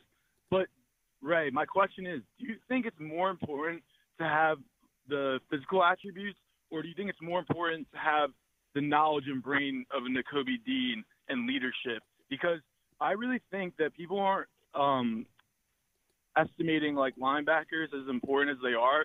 Because I grew up watching Luke Kuechly and Bobby Wagner when they were in their prime. And I just really think those kinds of guys are the ones that can carry defense for 10 years. And while a safety, a corner, or even a pass rusher is great, I just don't think it's going to have the same effect as a linebacker would. And I know it's a very slim chance that we're going to get one. We got to get to your answer.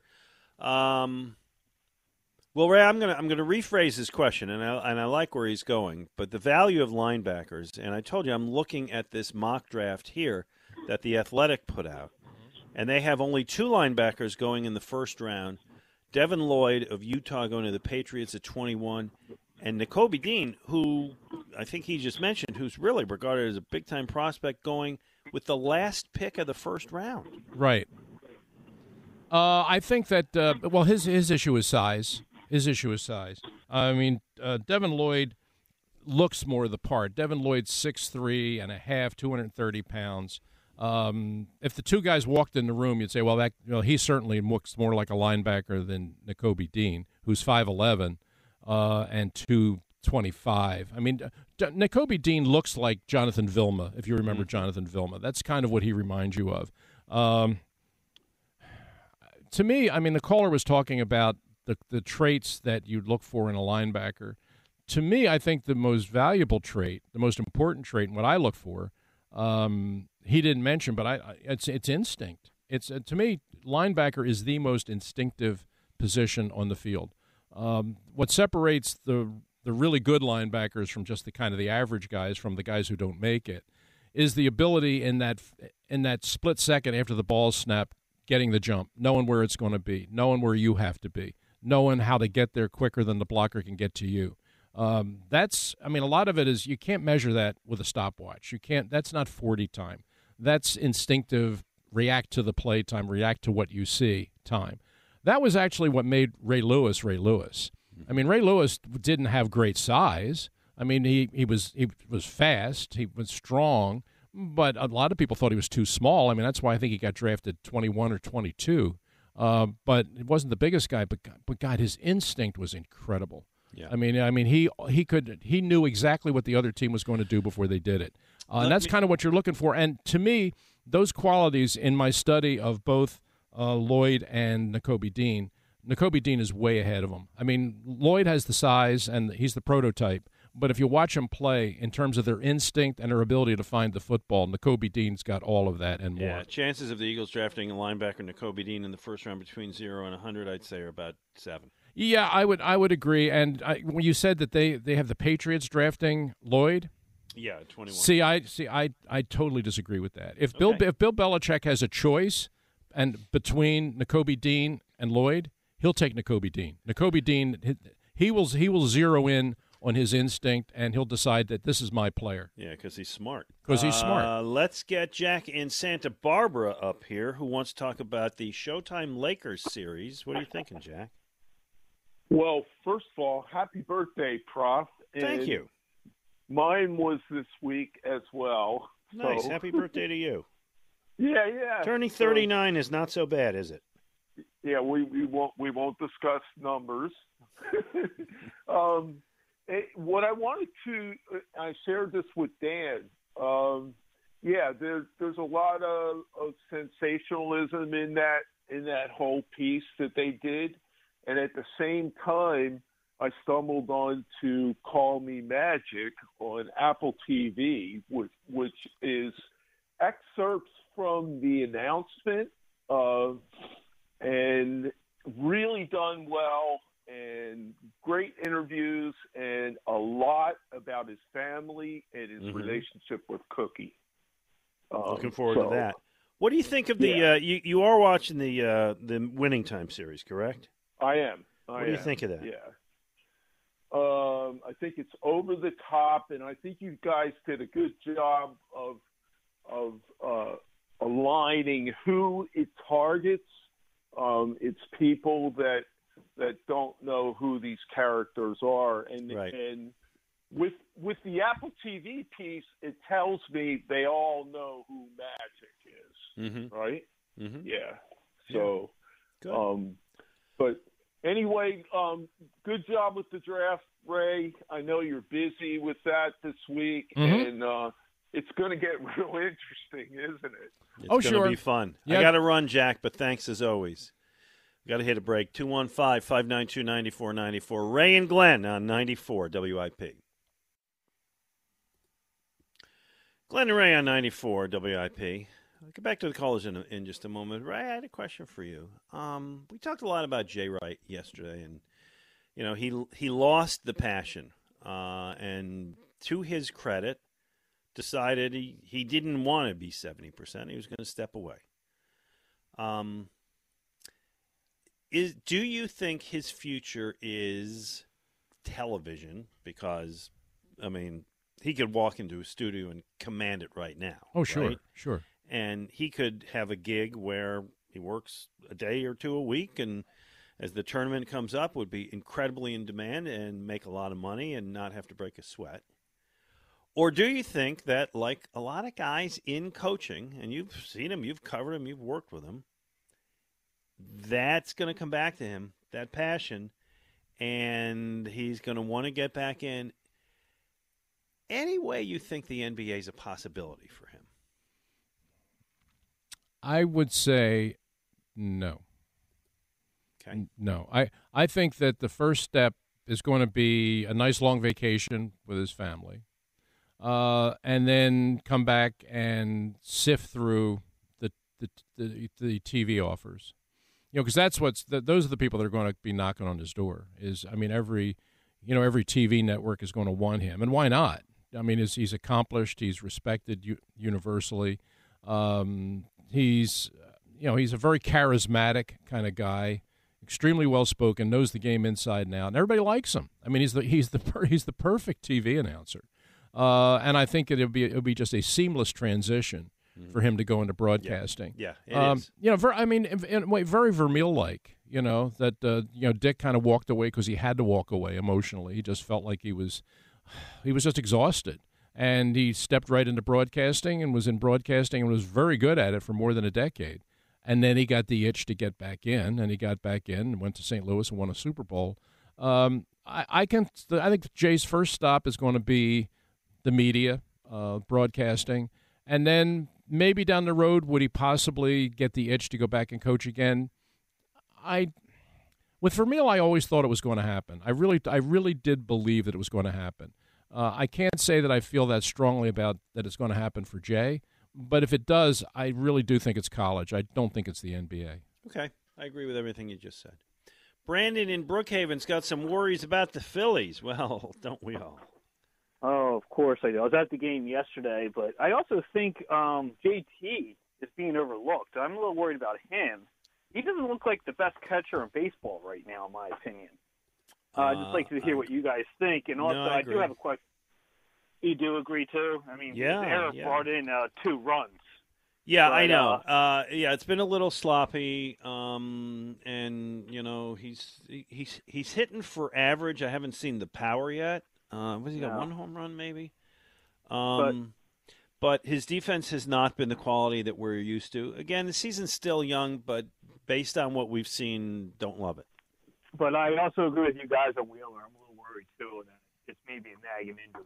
But, Ray. No, you missed what Girardi said. Hold on. Joe Girardi said it's all fine. Oh, yeah, right. It's all not to worry. Yeah, sure. I believe everything he tells me. Yeah. There you go, Ray. Yeah. I have a question about your play.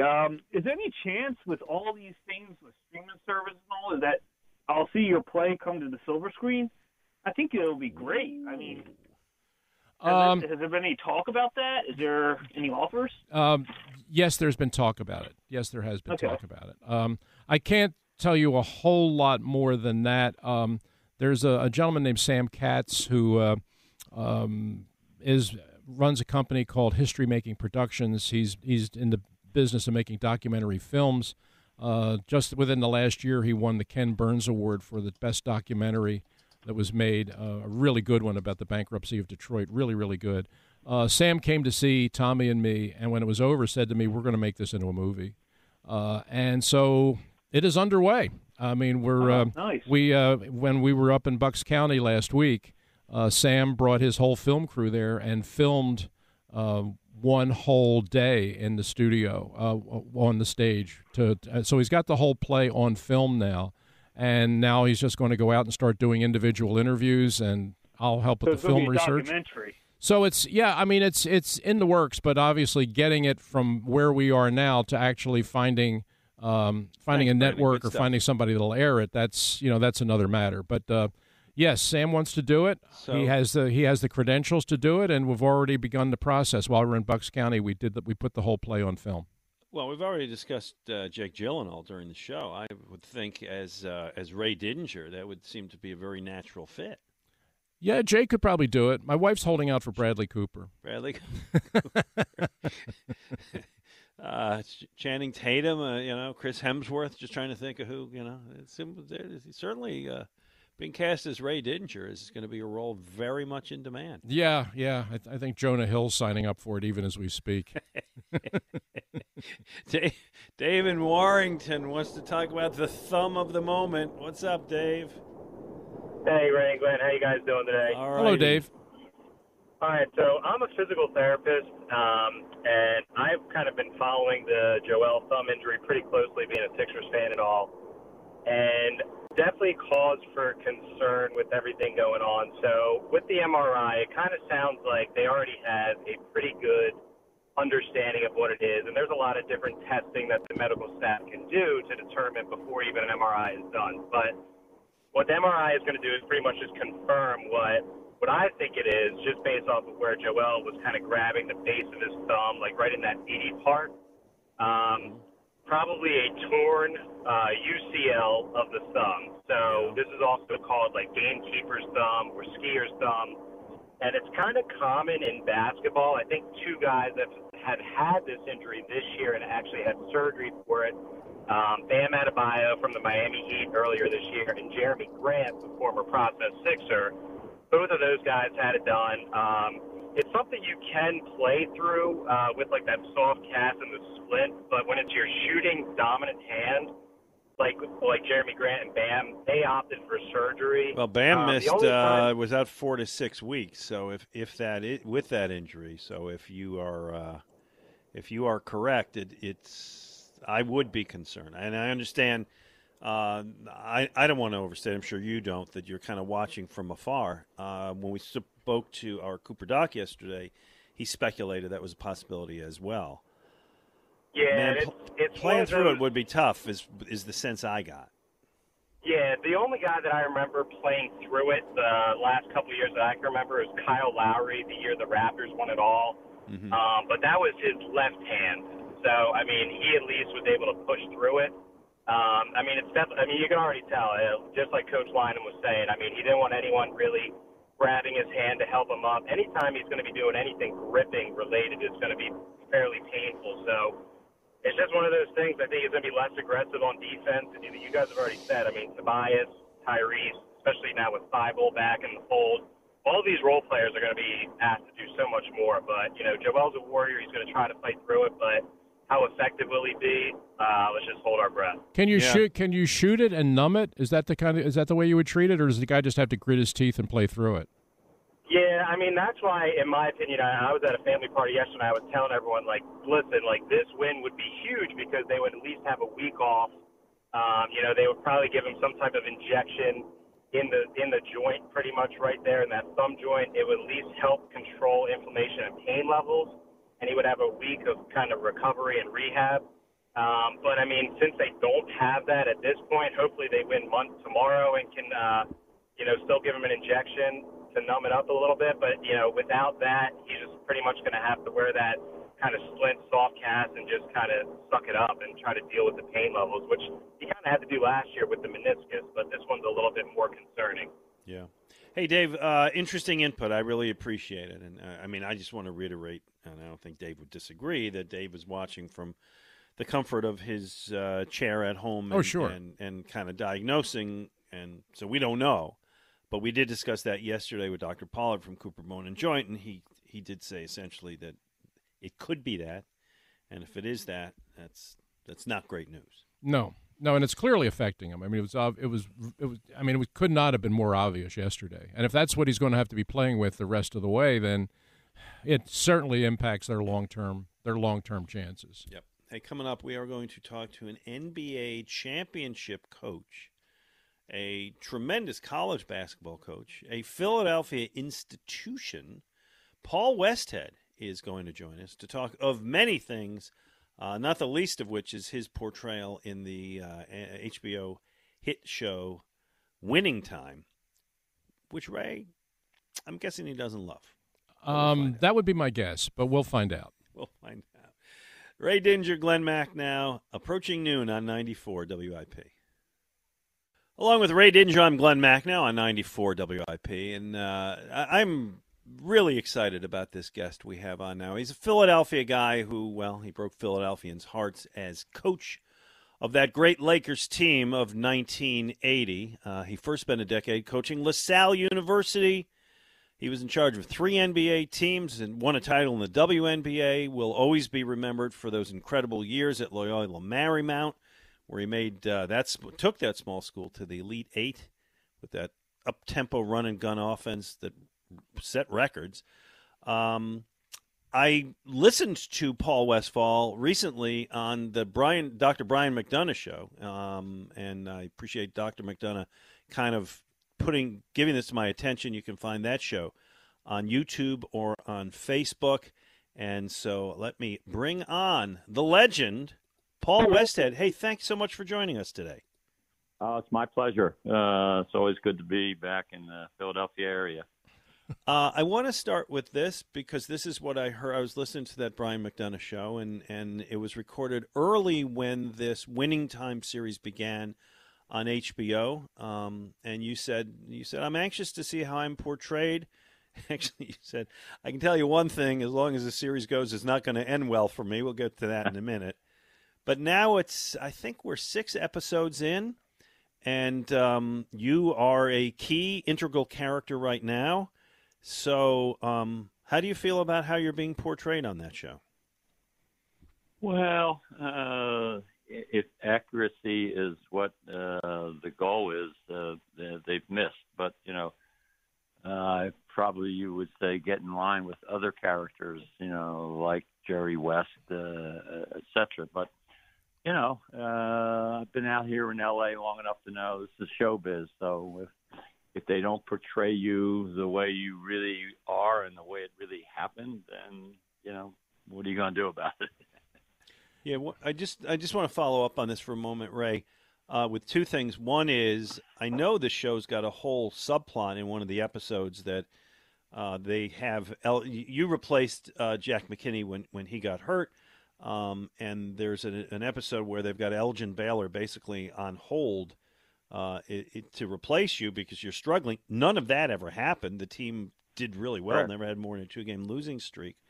But the other part that I wanted to ask you about, because I think this may have happened in a different way, when you become the interim coach after McKinney's bike accident, there's a news conference, and you're nervous about the news conference on the show. And you're kind of talking like, what do I do? And they say, well, come do what comes natural.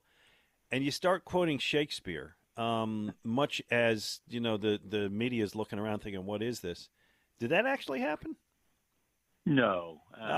I don't even think there was a press conference. But, it's funny how you get a label. And I go back to my LaSalle days. Joe Vittori, who was then the SID, had me in a front picture in the Sunday Bulletin or an Inquirer, dressed as Hamlet and quoting, to be or not to be. So forever, you now are the Shakespearean coach. So anytime, there's a pause, we'll let Westhead quote Shakespeare. I don't know that much Shakespeare, even though I was pretty good.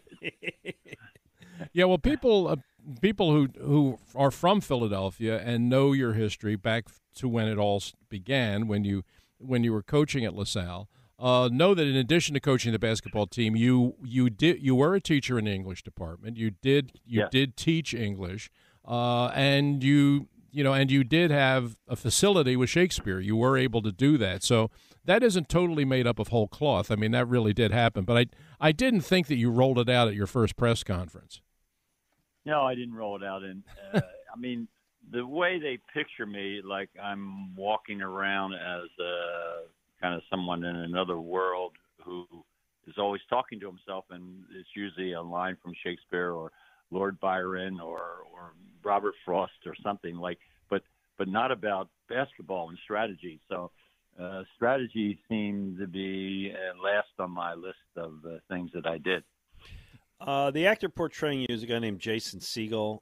Did he ever consult you along the way? And in watching him, is there any time you ever thought like, oh, yeah, he's got me, or he doesn't have me? Yeah, I mean, I know of Jason Segel. I mean, he's a good actor, So people said, hey, Jason's going to do you. I said, hey, that'd be good. And how about Jennifer Lawrence as my wife or something? But, that never happened either. But he's following the role that they're, doling out to him, and I think he does a good job of acting. But, I'm looking at this person, and I'm saying that is a caricature of me. That's not me for better or for worse. But, as I said earlier, you get in line because I think there's a number of people in the Winning Time series that would say, hey, that's not really me. Paul, did you read the Jeff Pearlman book when that came out? We had Jack McCallum on yesterday talking about this, and this is adapted loosely on Jeff Pearlman's book, which I actually thought was a pretty good book. And obviously the guys who are making it into the movie have taken enormous liberties with that. But I mean, did you read the original book, the subject matter that they made the film from? I did, and I thought Pearlman, as an attempt to write, accurate history, did a credible job. Yes, I mean, he missed on a couple of things, but you're going to miss on a few items and twists and turns. But yeah, I thought Pearlman did a great job. But when you say they are following the book loosely, I would put an emphasis on the loosely part. I am the last person who would defend this series, but they're just looking to garnish audience, and I don't think they really care. If the principals, myself, Kareem, Magic, Jerry Buss, are going to stand up in line and say, "Very good, very accurate." I don't think that was their goal. No, I don't either. And I'll kind of close on that because we have other things we want to talk to you about. There are those, Jerry West probably at the top of the list, Kareem, who really, would seem to have a real beef with how they're portrayed because it's more damaging. But I'll ask this. There's another episode I think drops tonight, and then we'll move on to something else. You going to watch? Yeah, I'll watch. Yeah, and just to put a closure to this, there's no way that Pat Riley grabbed me and put me in the shower. And turned the shower on and said, "Grow up and be a man." It didn't happen, huh? Okay. No, but I mean, if you didn't know the two people, you'd say, "Well, that's an interesting scenario." Yeah. Well, I guess you're probably aware that that Jerry West is actually thinking about taking legal action against Adam McKay, who wrote and produced this, and the film company. That the jury is so outraged by this that he's actually taking legal steps going after the film company. It doesn't sound like you're prepared to do that. No, I wouldn't do that. I mean, as I say, I know what happened. I know what I did with my career there, and I'm happy for the good times, especially winning the championship in my hometown of Philadelphia. But other than that, it's just the way people want to portray you. Then you have to live with that. Paul Westhead is our guest. He does have that NBA championship ring. He coached the Lakers, and we all kind of know it ended, I guess, when the relationship with Magic went sour. But I heard again on that Brian McDonough podcast that some of those relationships certainly are good, and that you went to Kareem's 75th birthday party. That had to be a pretty interesting party. Correct. Yeah. I went there. That's now been about 2 weeks ago. That was the last home game of the Lakers, and they did a very nice job. They had a couple hundred people of his friends and family. A lot of the players were there. Michael Cooper, Norm Nixon, Byron Scott. I had an interesting comment with Byron Scott. I said, "Hey, Byron, you'd have been a great shooter for me if I ever coached you." And he laughed. He said, "Coach, I'm sorry I got there too late. I'd been fired by then." And I also ran into, and he gave me a big hug, with Spencer Haywood, who back when I coached him, really didn't like me. Well, that comes out in the show, certainly. Yeah, I didn't see that part yet, but I'm sorry. I saw some of that. Yeah, it's okay. Yeah, but he couldn't have been nicer. He's a good man now, and he's straightforward, and it was fun just to sit around in a table with Nixon and Haywood and Cooper and Jamal Wilkes. So. Yeah, it was, and then to just host and greet Kareem was spectacular. Kareem has turned into a fine ambassador for the world, really, and for the community. I have to take you back to that night at the Spectrum when you win the championship. When you're coming back, the series comes back to Philadelphia, as you said, your hometown where you played. And you're the coach of the Lakers, and Kareem hasn't even made the trip. He's still back in Los Angeles. And we all get to the arena to cover the game, and we find out that Kareem is not going to be available, and you are going to play the game with Magic Johnson, the rookie, literally jumping center against the Sixers. When you think back on that night, what are your strongest memories of that night, Paul? Because I know what it must have meant to you personally to actually be a head coach, winning an NBA championship, but to do it in your hometown and do it under those circumstances, people will forever. I mean, Magic accomplished so many things in his career, great things, all-time great things. But I mean, it could very well be the thing he's remembered for best was that game at the Spectrum that night. Yeah, a number of things come at me. One is we had just a shoot around to prepare for this, and that's when I said to the team and to Magic, "You're going to jump center, Irvin." And he said, "Yeah, okay, no problem." He said, I was a center in high school a year ago, so I can do that." And then when we broke the team huddle to go out for the opening tip, Jim Jones stepped forward and said, "Coach, you want me to jump center, right?" Because Jim was like a 7-footer. I said, "No. We're going to have magic, And I didn't go into a long discussion like this is to be symbolic, like we're going to try and scare them or confuse them. But anyway, Magic went out and jumped, and the rest is history. He played center, forward, point guard. He did, everything, and 42 points, and we win. And the irony of the win is clear. Less than a year ago, I'm at LaSalle College struggling, barely got my head above water, and now here I am with this team, winning an NBA championship in my hometown. It was very exciting for me and the team. It was pretty special. I want to move forward to another part of your life that people here and people nationally really know about, and it was when you're at Loyola Marymount, and you got Hank Gathers and Bo Kimble, and you've got this offensive system that's scoring in a college basketball game 120, 130, 140 points. It was amazing. You take that little school to the Elite Eight. LSU is the team that you upset big time? Is my memory right on that? Michigan, who was the current NCAA champion. Okay, yeah. Michigan. It was an amazing system, and I wouldn't think that everybody would do it, but I would think along the way others would try to do it. Was it that you just had the right talent and guys to do it, or why do you think it hasn't been copied, emulated? Yeah, well, I tried it a number of times, and if you look at my career, I had 20-some jobs, and I got fired in about 14 of them. So a lot of the times it doesn't work. And to just segue from the Lakers, that was part of the reason why I got fired. I was trying to put my fast break concepts in, and I met resistance. It wouldn't be for the first or last time.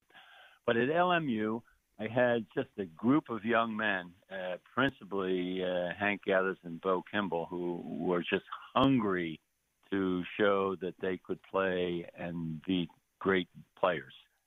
And they just joined in, and once they bought in, then we went faster, like there was no stopping them.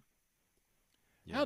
Going back, we had Glenn and I have been doing a series for the last 2 years called Tell Us Your Story, where we bring a guest on and we do a 1-hour sort of deep dive interview discussion of his life. And one of the guys that we had on about a year ago was Bo Kimble. And we talked a lot about that team and about that experience, and obviously about the Hank Gathers tragedy. And Bo said people still talk to him today about that team and about when you got to the tournament that he shot his first foul shot left-handed as a tribute to Hank. I mean, that stuff lives on. But for you in the moment, I mean, after Hank collapses and literally dies in front of his teammates on the basketball court, how do you as the coach pull that whole thing together? I mean, how do you as a coach manage to rally these young men and get them focused back on basketball and continue the run that you had the rest of that season? I mean, no coaches, I can't imagine another coach could ever been put in that same position. How do you respond to it, and how are you able to pull it off? Well,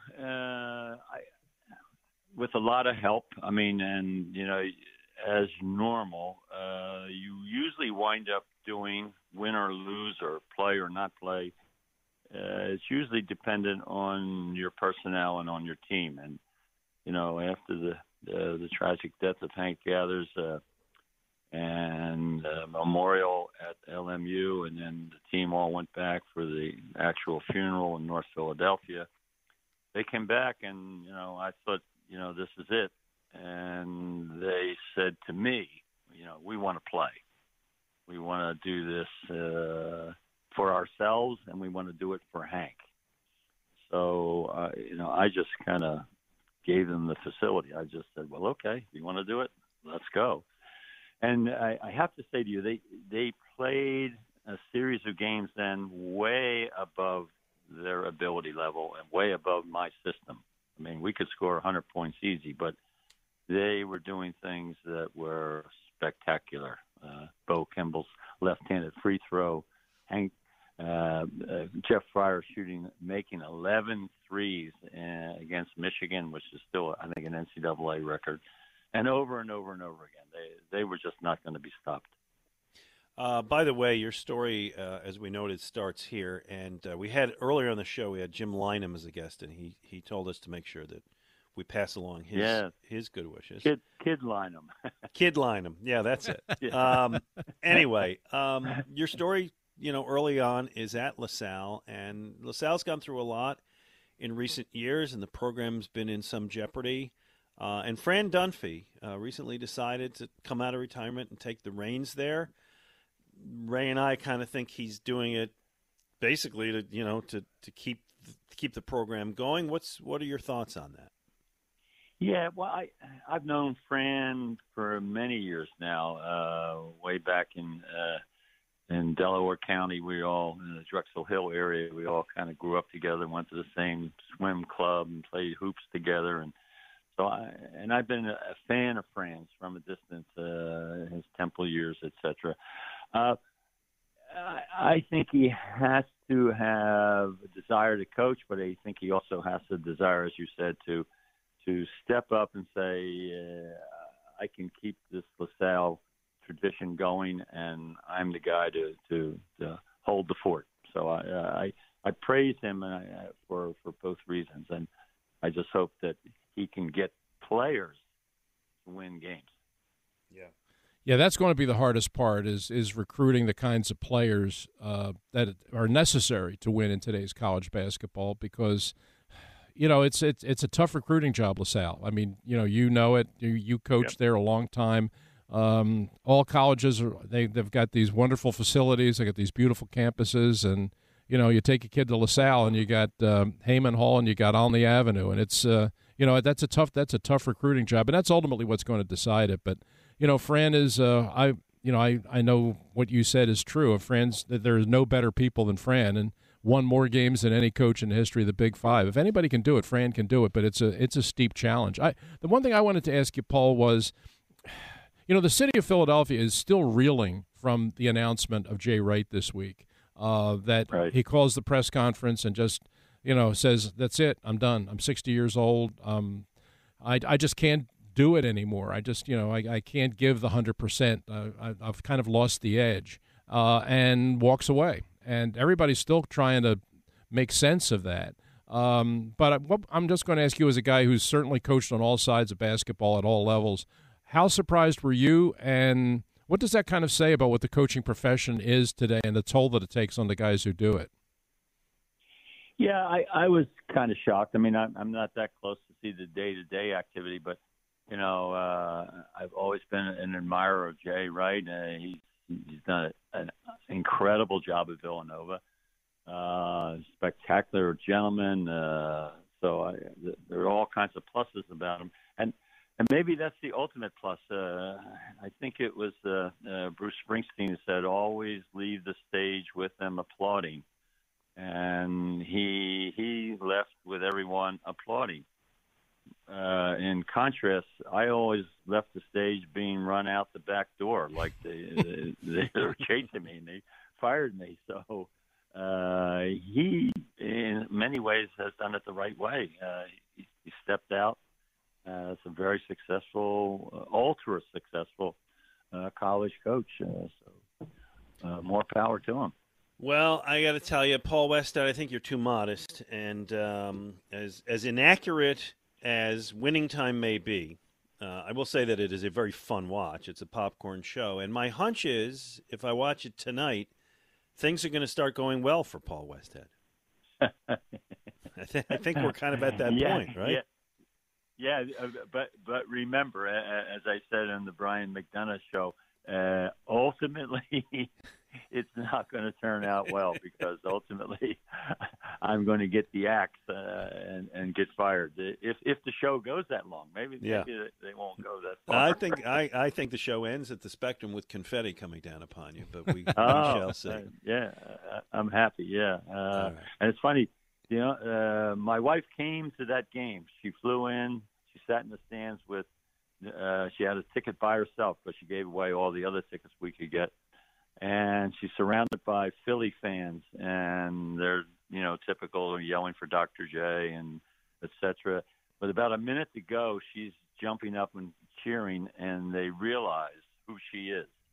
And about 20 of them stand up and applaud her. So everyone talks bad about the Philly fans, but not that night. It's a great story. That's good. Wonder if that'll show up on this thing. I'm thinking not. I'm thinking not. Yeah. Hey, Paul Westhead, thanks a ton. It's really been our pleasure. Thank you so much. Oh, it's my pleasure, guys. Thank you very much. Thank you, Paul. Be well. Well, there you go. Thank you.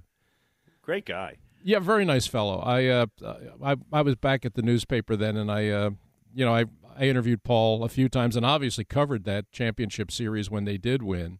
And that is still one of the most amazing nights I ever spent at the Spectrum. Just watching Magic Johnson do what he did that night was that was the birth of the legend. It really was. And for all the things he accomplished in the rest of his career, and there were many.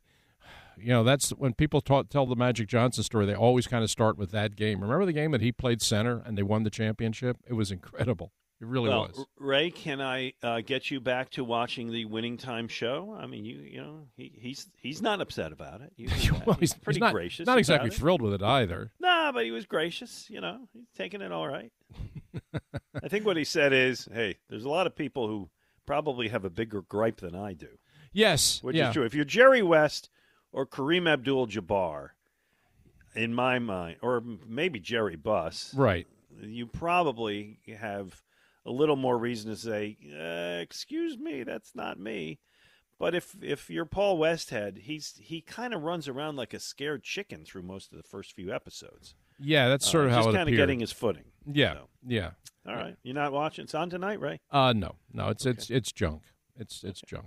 I have better things to do with my time. But I thought that Paul kind of, I think, put it in its proper context. Look, I've lived in Los Angeles long enough. I know how Hollywood works. They're going to give their representation of how they want to tell the story. And if you're one of the characters, you have no input. They're going to do what they want to do. So you just kind of shrug and say it is what it is. All right, let's hit a break here. 215-592-9494. We'll get your calls in the next segment. Ray Didinger, Glenn Mack now on 94 WIP.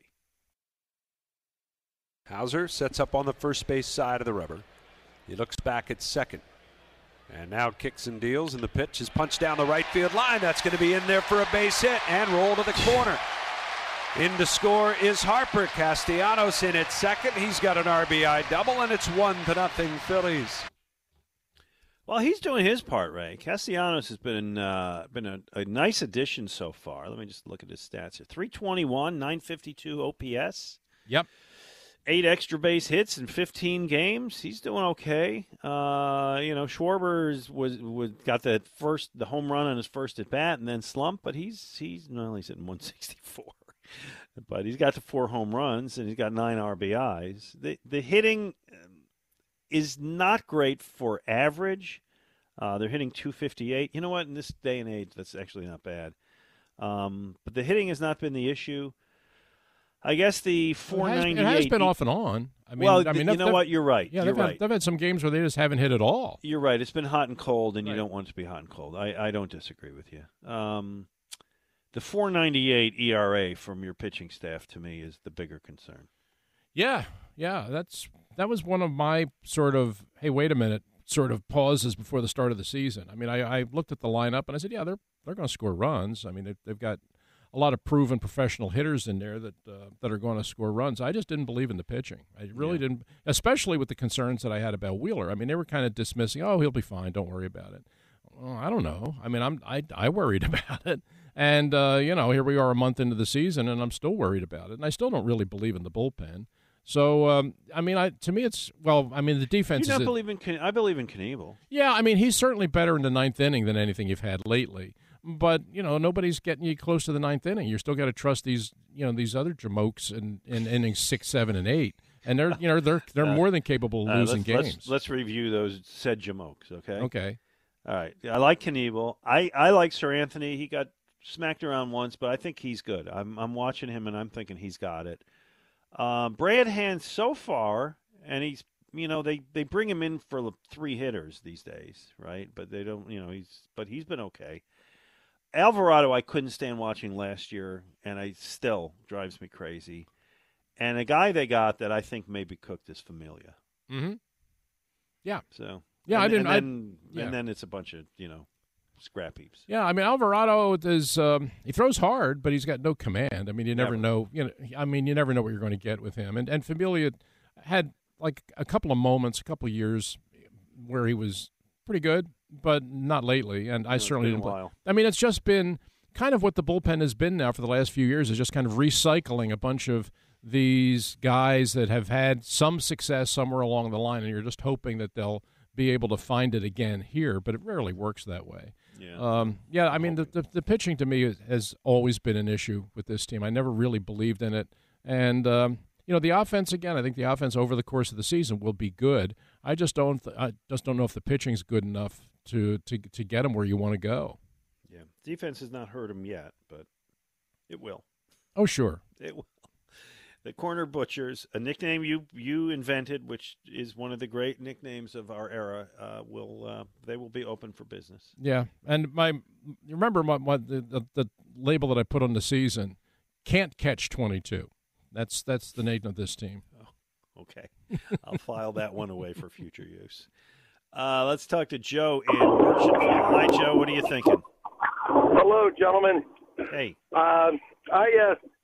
I like you. I'd like to see the Eagles go for defense, but you have me intrigued when you talked about the Ohio State receivers because I'm an Ohio State grad. Okay. I've always sort of thought that Olave was just so polished that he would be the guy that would do better in the pros, but it seems as though Garrett Wilson's getting higher praise.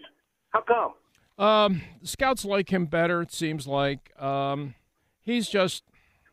You're right about Olave being very, very smooth. I mean, if you like good footwork, I mean, if that's kind of what you're looking for in receivers, Olave has just tremendous footwork. I mean, really knows how to run a pattern, really was able to work the sidelines, has a really good ability to make defenders and tacklers miss in the open field.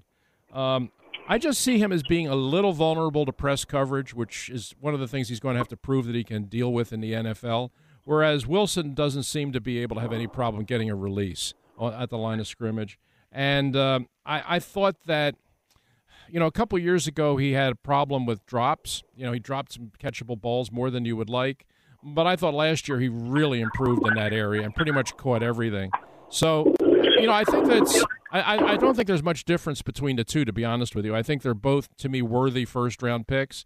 But if I had the opportunity to take one, I would probably favor Wilson over Olave, but I could certainly live with either one. Bill in South Philly's got a draft question. Hi, Bill. Hey, Ray.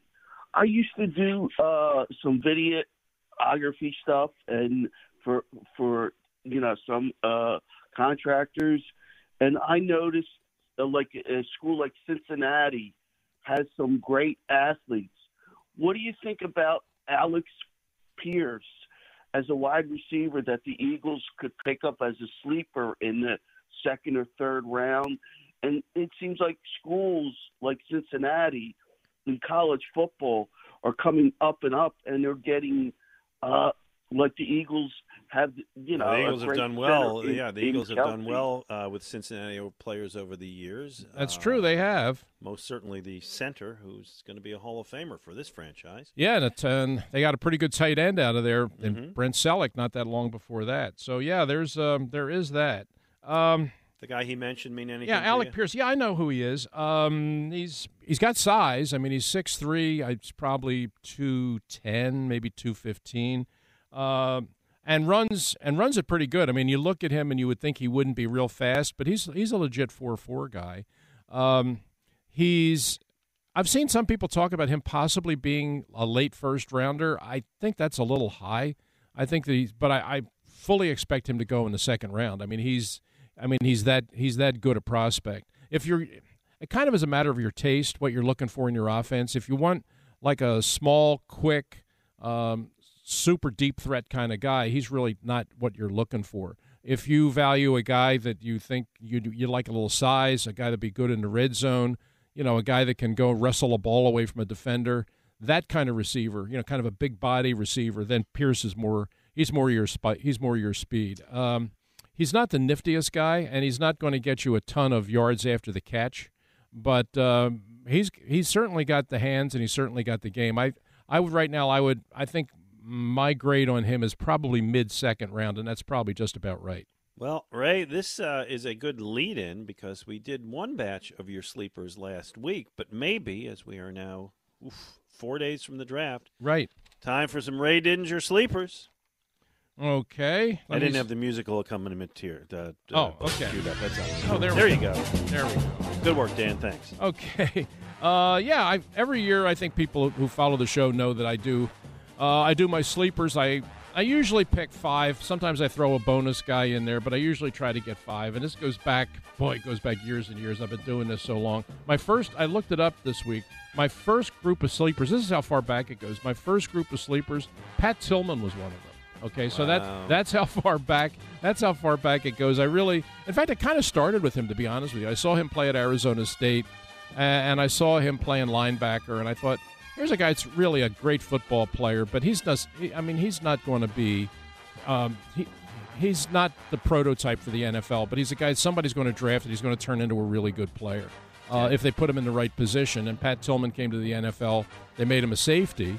And he turned out to be a great safety. And so that's kind of where the whole sleeper thing kind of began. So a couple weeks ago, I started off by giving you – I did pick 5 this year. I gave you the 2 defensive players. I gave you Malcolm Rodriguez, who's a linebacker from Oklahoma State, and I gave you Quentin Lake from UCLA, who's the son of Carnell Lake. So I have 3 players left, and they're all offense. Okay, so I will give them to you right now. There's a guy I've mentioned before, Glenn, but he's one of my sleepers. It's Daniel Falale, the big offensive tackle, and I mean big offensive tackle from the University of Minnesota. He's 6 feet 8, Hawaiian kid, or what? 6 feet 8, 390. Where's he from? No, he's Australian.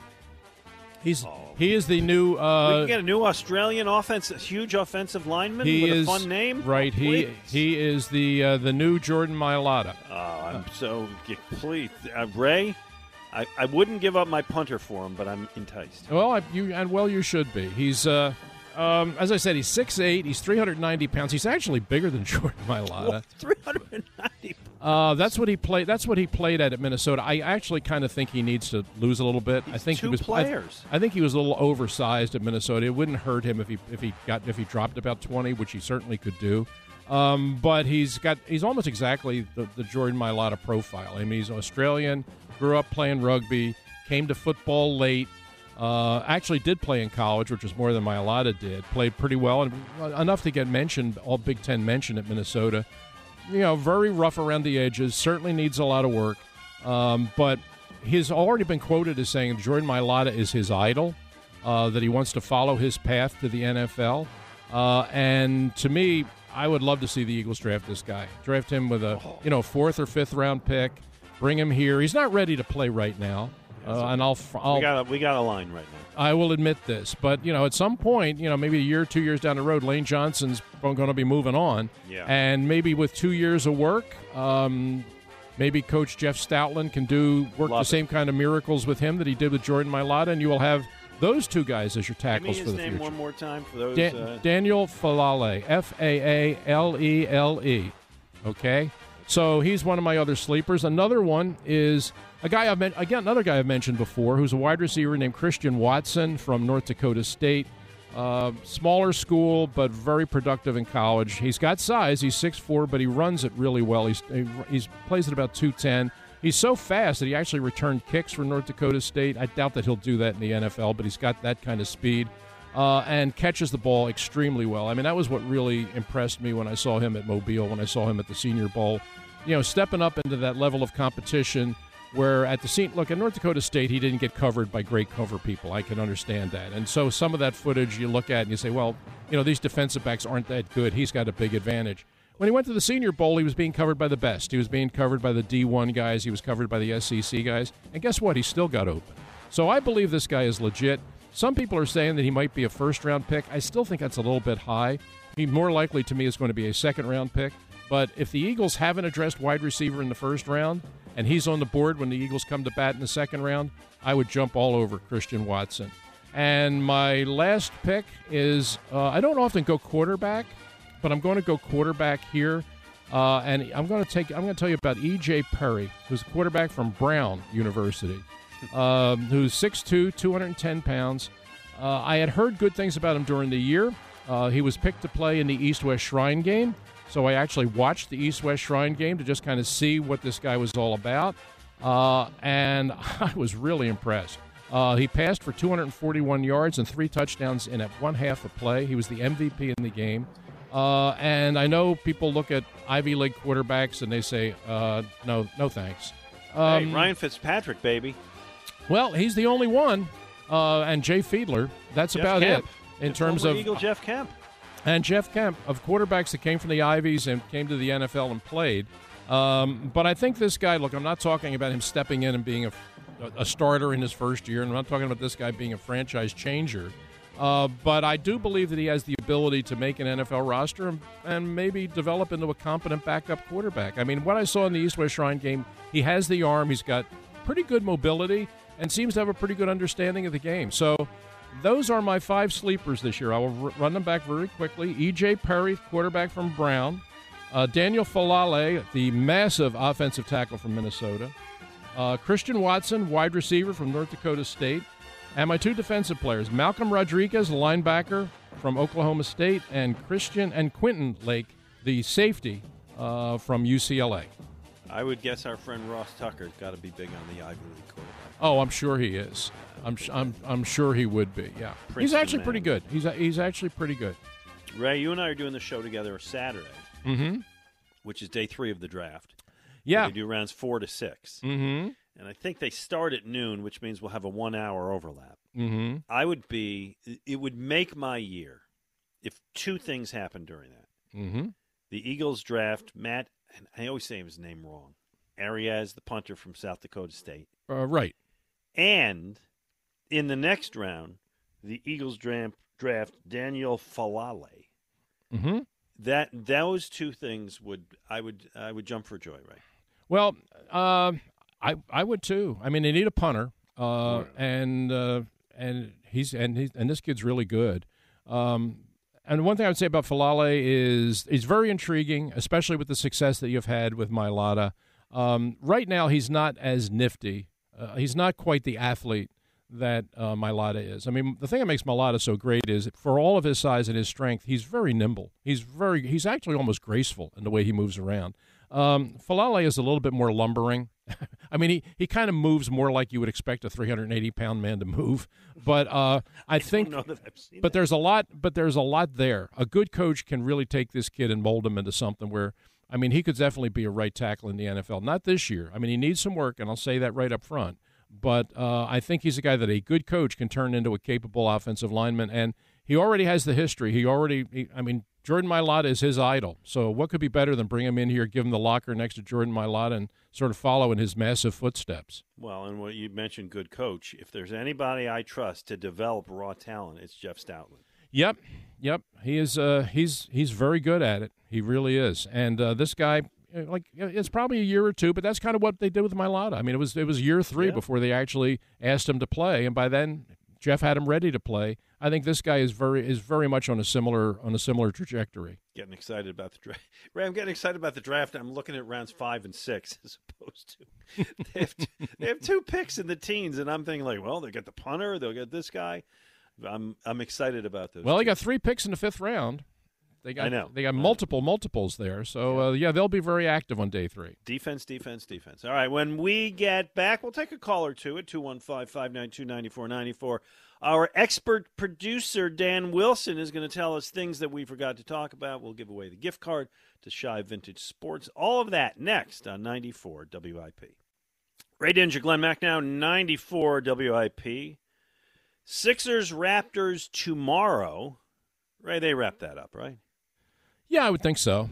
I think so. I would kind of expect it to be over tomorrow night, and then get a little bit of rest because, it does help the Sixers if this Atlanta-Miami thing goes back and forth with the 2 teams beating each other up and wear each other down. And Sixers can get a little bit of rest and be the fresh team going into the next round. That would certainly be to their advantage. If it turns into a 7-game series and the Sixers get out of this one in 5, yeah, that definitely will help them. Yeah, and I'm concerned about Embiid a lot more than I was before yesterday's game.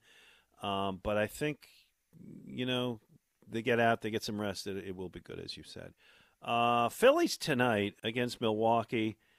And we talked about this yesterday, but I do want to say it again because I think this is really a bad thing. ESPN, which has the ability and right to change times of Major League games, decided they wanted to put this one on tonight. And it's the Fanatics' birthday, which has always been an event for kids. Right. And the Phillies I'm sure the Phillies are not happy about this.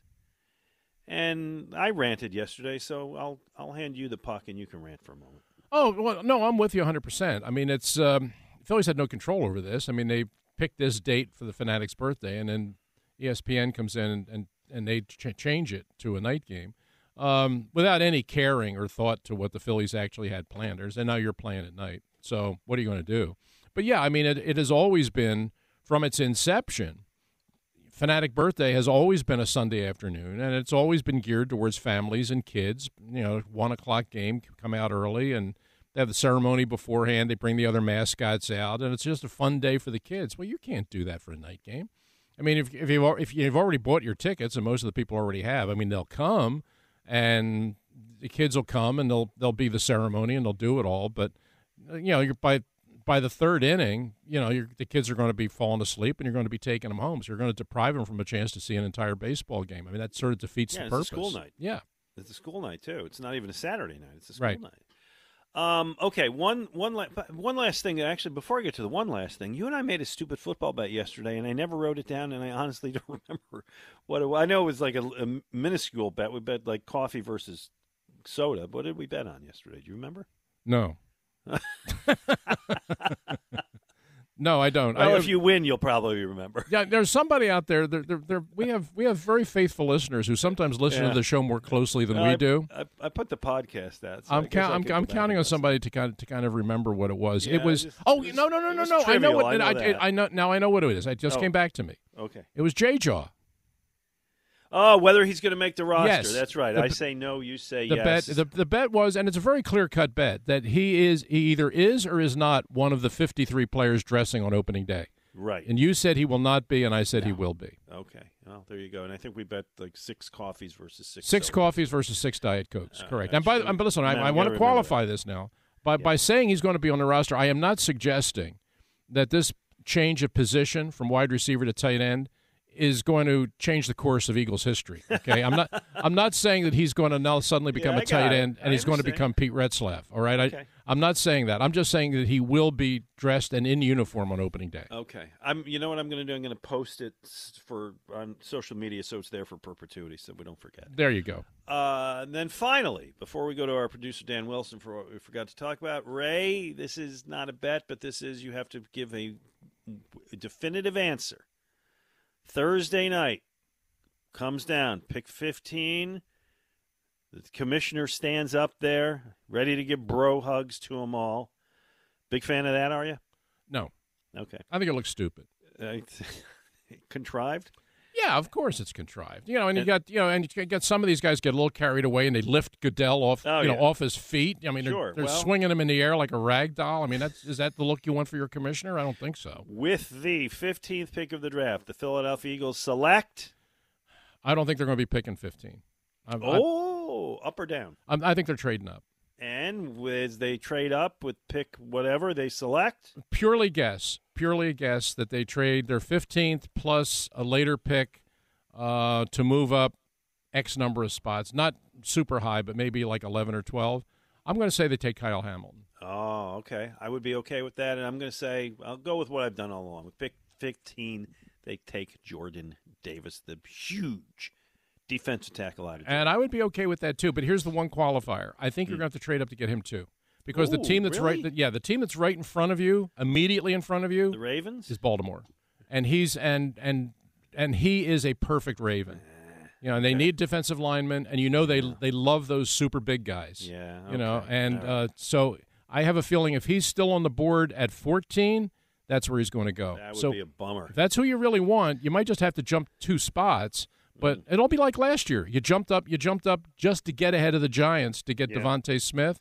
Okay. You probably have to jump up maybe 2 spots here to just get ahead of the Ravens, because I think the Ravens, to me, are a team that they would target Davis. All right, let's go to producer Dan Wilson and find out what did we forget to talk about today. Yeah, so a few things. Number one, big news in the world of sports yesterday, in the world of baseball, Miguel Cabrera getting his 3,000th career hit. That makes him just the 7th player in Major League Baseball history to have both 3,000 hits and 500 home runs, and just the 3rd, and this is pretty elite company, to do it with a 300 batting average or better. The other 2, Willie Mays and Hank Aaron. Well, that's pretty exclusive company, I would say. I'm trying to think. The other, A-Rod, one of those 7? A-Rod is one, yes. Pujols, one of those 7. Eddie Murray. Does Eddie Murray have 500 home runs? I actually have to look up. I know the list was 7. Okay. I have to pull up the whole thing. Well, those are the ones I can kind of get off the top of my head. Ray, a great player, an all-time player, first ballot Hall of Famer, but not a guy who has gotten a lot of national juice. No. Is it because he's played a lot of his career for a bad team in Detroit? Yeah, I think that's probably it. And didn't get much press, wasn't much of an interview, wasn't a guy that was tremendously flashy or colorful. I think there are probably a lot of people out there that would be shocked to know that he's as good as he was. But if you just look at the numbers, and I'm not going to become Mr. Analytics here. Just look at the raw numbers. Look at the batting average. Look at the home run production, total base hits, which any fan can appreciate. I mean, he's right there with the best. So, first ballot for sure. No doubt. And really, what else you got, Dan? I'll just say really quickly, those other 2, Eddie Murray and Rafael Palmeiro. Oh, there you go. Well, I got 6 out of... Oh, Rafael Palmeiro. Okay. I got 6 out of 7. I'll live with that. All right, what else? So I had a question for you guys, which is that... So, Ben, we mentioned that Ben Simmons might be the first player in NBA history to literally play in back-to-back games in which his team gets eliminated. Have either of you guys, in the history of your watching sports, ever seen a player in any sport allowed to debut this late in the season if he does indeed play in Game 4 here? No. The closest I can come up with, and it's not the same, and I'm going way back to prehistoric times, although, Ray, you will remember this, it was 1970, 71, whatever. Montreal Canadiens call up Ken Dryden from the minors like the last week or 2 of the season. He plays 4 or 5 games and then wins the Stanley Cup. Right. And then he's the Rookie of the Year the year after. The following year. Yeah. Yeah. Which I guess Hextall was kind of close to that as well. But he played exactly. He played the whole year. And Dryden came in literally a week before the playoffs. Right. That's the one I got is Ken Dryden. I can't think of any player in any sport who debuted in the playoffs. Probably happened somewhere. Yeah, not NFL. It's not going to happen. Yeah, no. Well, actually, there is one similar case. Jeff Thomason, the tight end, played the only game he played for the Eagles in that one season was the Super Bowl against the Patriots. Because remember, Chad Lewis broke his foot in the championship game. I do, catching a touchdown. So Jeff Thomason, who had been with the team before and had been cut and was literally doing construction work. The Eagles called him and asked him if he would join them for the Super Bowl. So he didn't play football all year, but because of the injury to Chad Lewis, he got signed and played in the Super Bowl against the Patriots. Good pull, Ray. Nicely done. Yeah, there you go. And then you got one more? Last thing, while we're ripping a Clutch Sports client, I don't know if you guys have seen that LeBron James has been very actively live tweeting the NBA playoffs, including the other night when he tweeted, "I can/will not miss the postseason again for my career. This sugar honey iced tea hurt. Okay, back to watching these games." And I, obviously cleaned that up. Well, that tells me he's ready to leave the Lakers. Right? I used to like LeBron. Is that the way to interpret that? I guess. He's just become so annoying, especially on social media. I think it's unbearable. See, Ray, what you miss, Ray?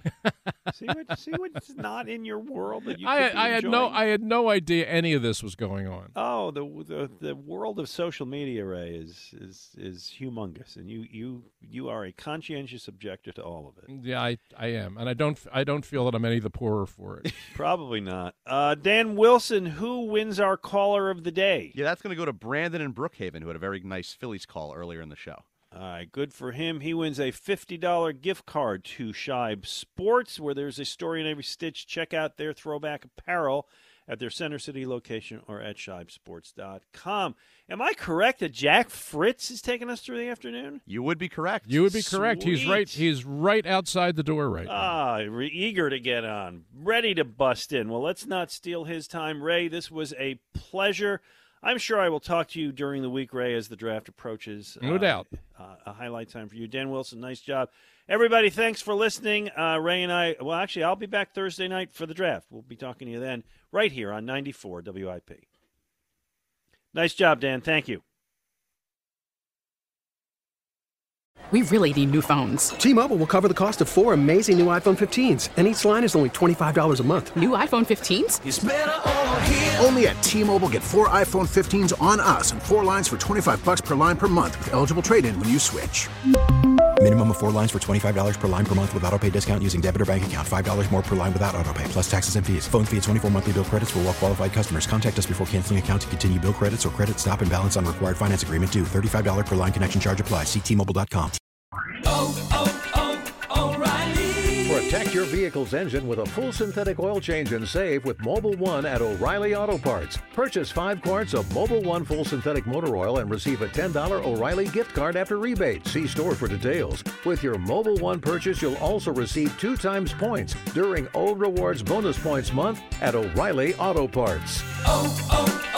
O'Reilly Auto Parts. Now, with the MLB app, you can get baseball your way. Pick your favorite team, your favorite players, and get customized highlights, stories, and breaking news right on your home feed. Follow the action with Game Tip, where 3D replays add another dimension. Plus, notifications can keep you connected to every pitch, every hit, every game. The MLB app. Baseball your way. Download it now for free from the App Store or Google Play. Blackout and other restrictions apply. Major League Baseball trademarks used with permission.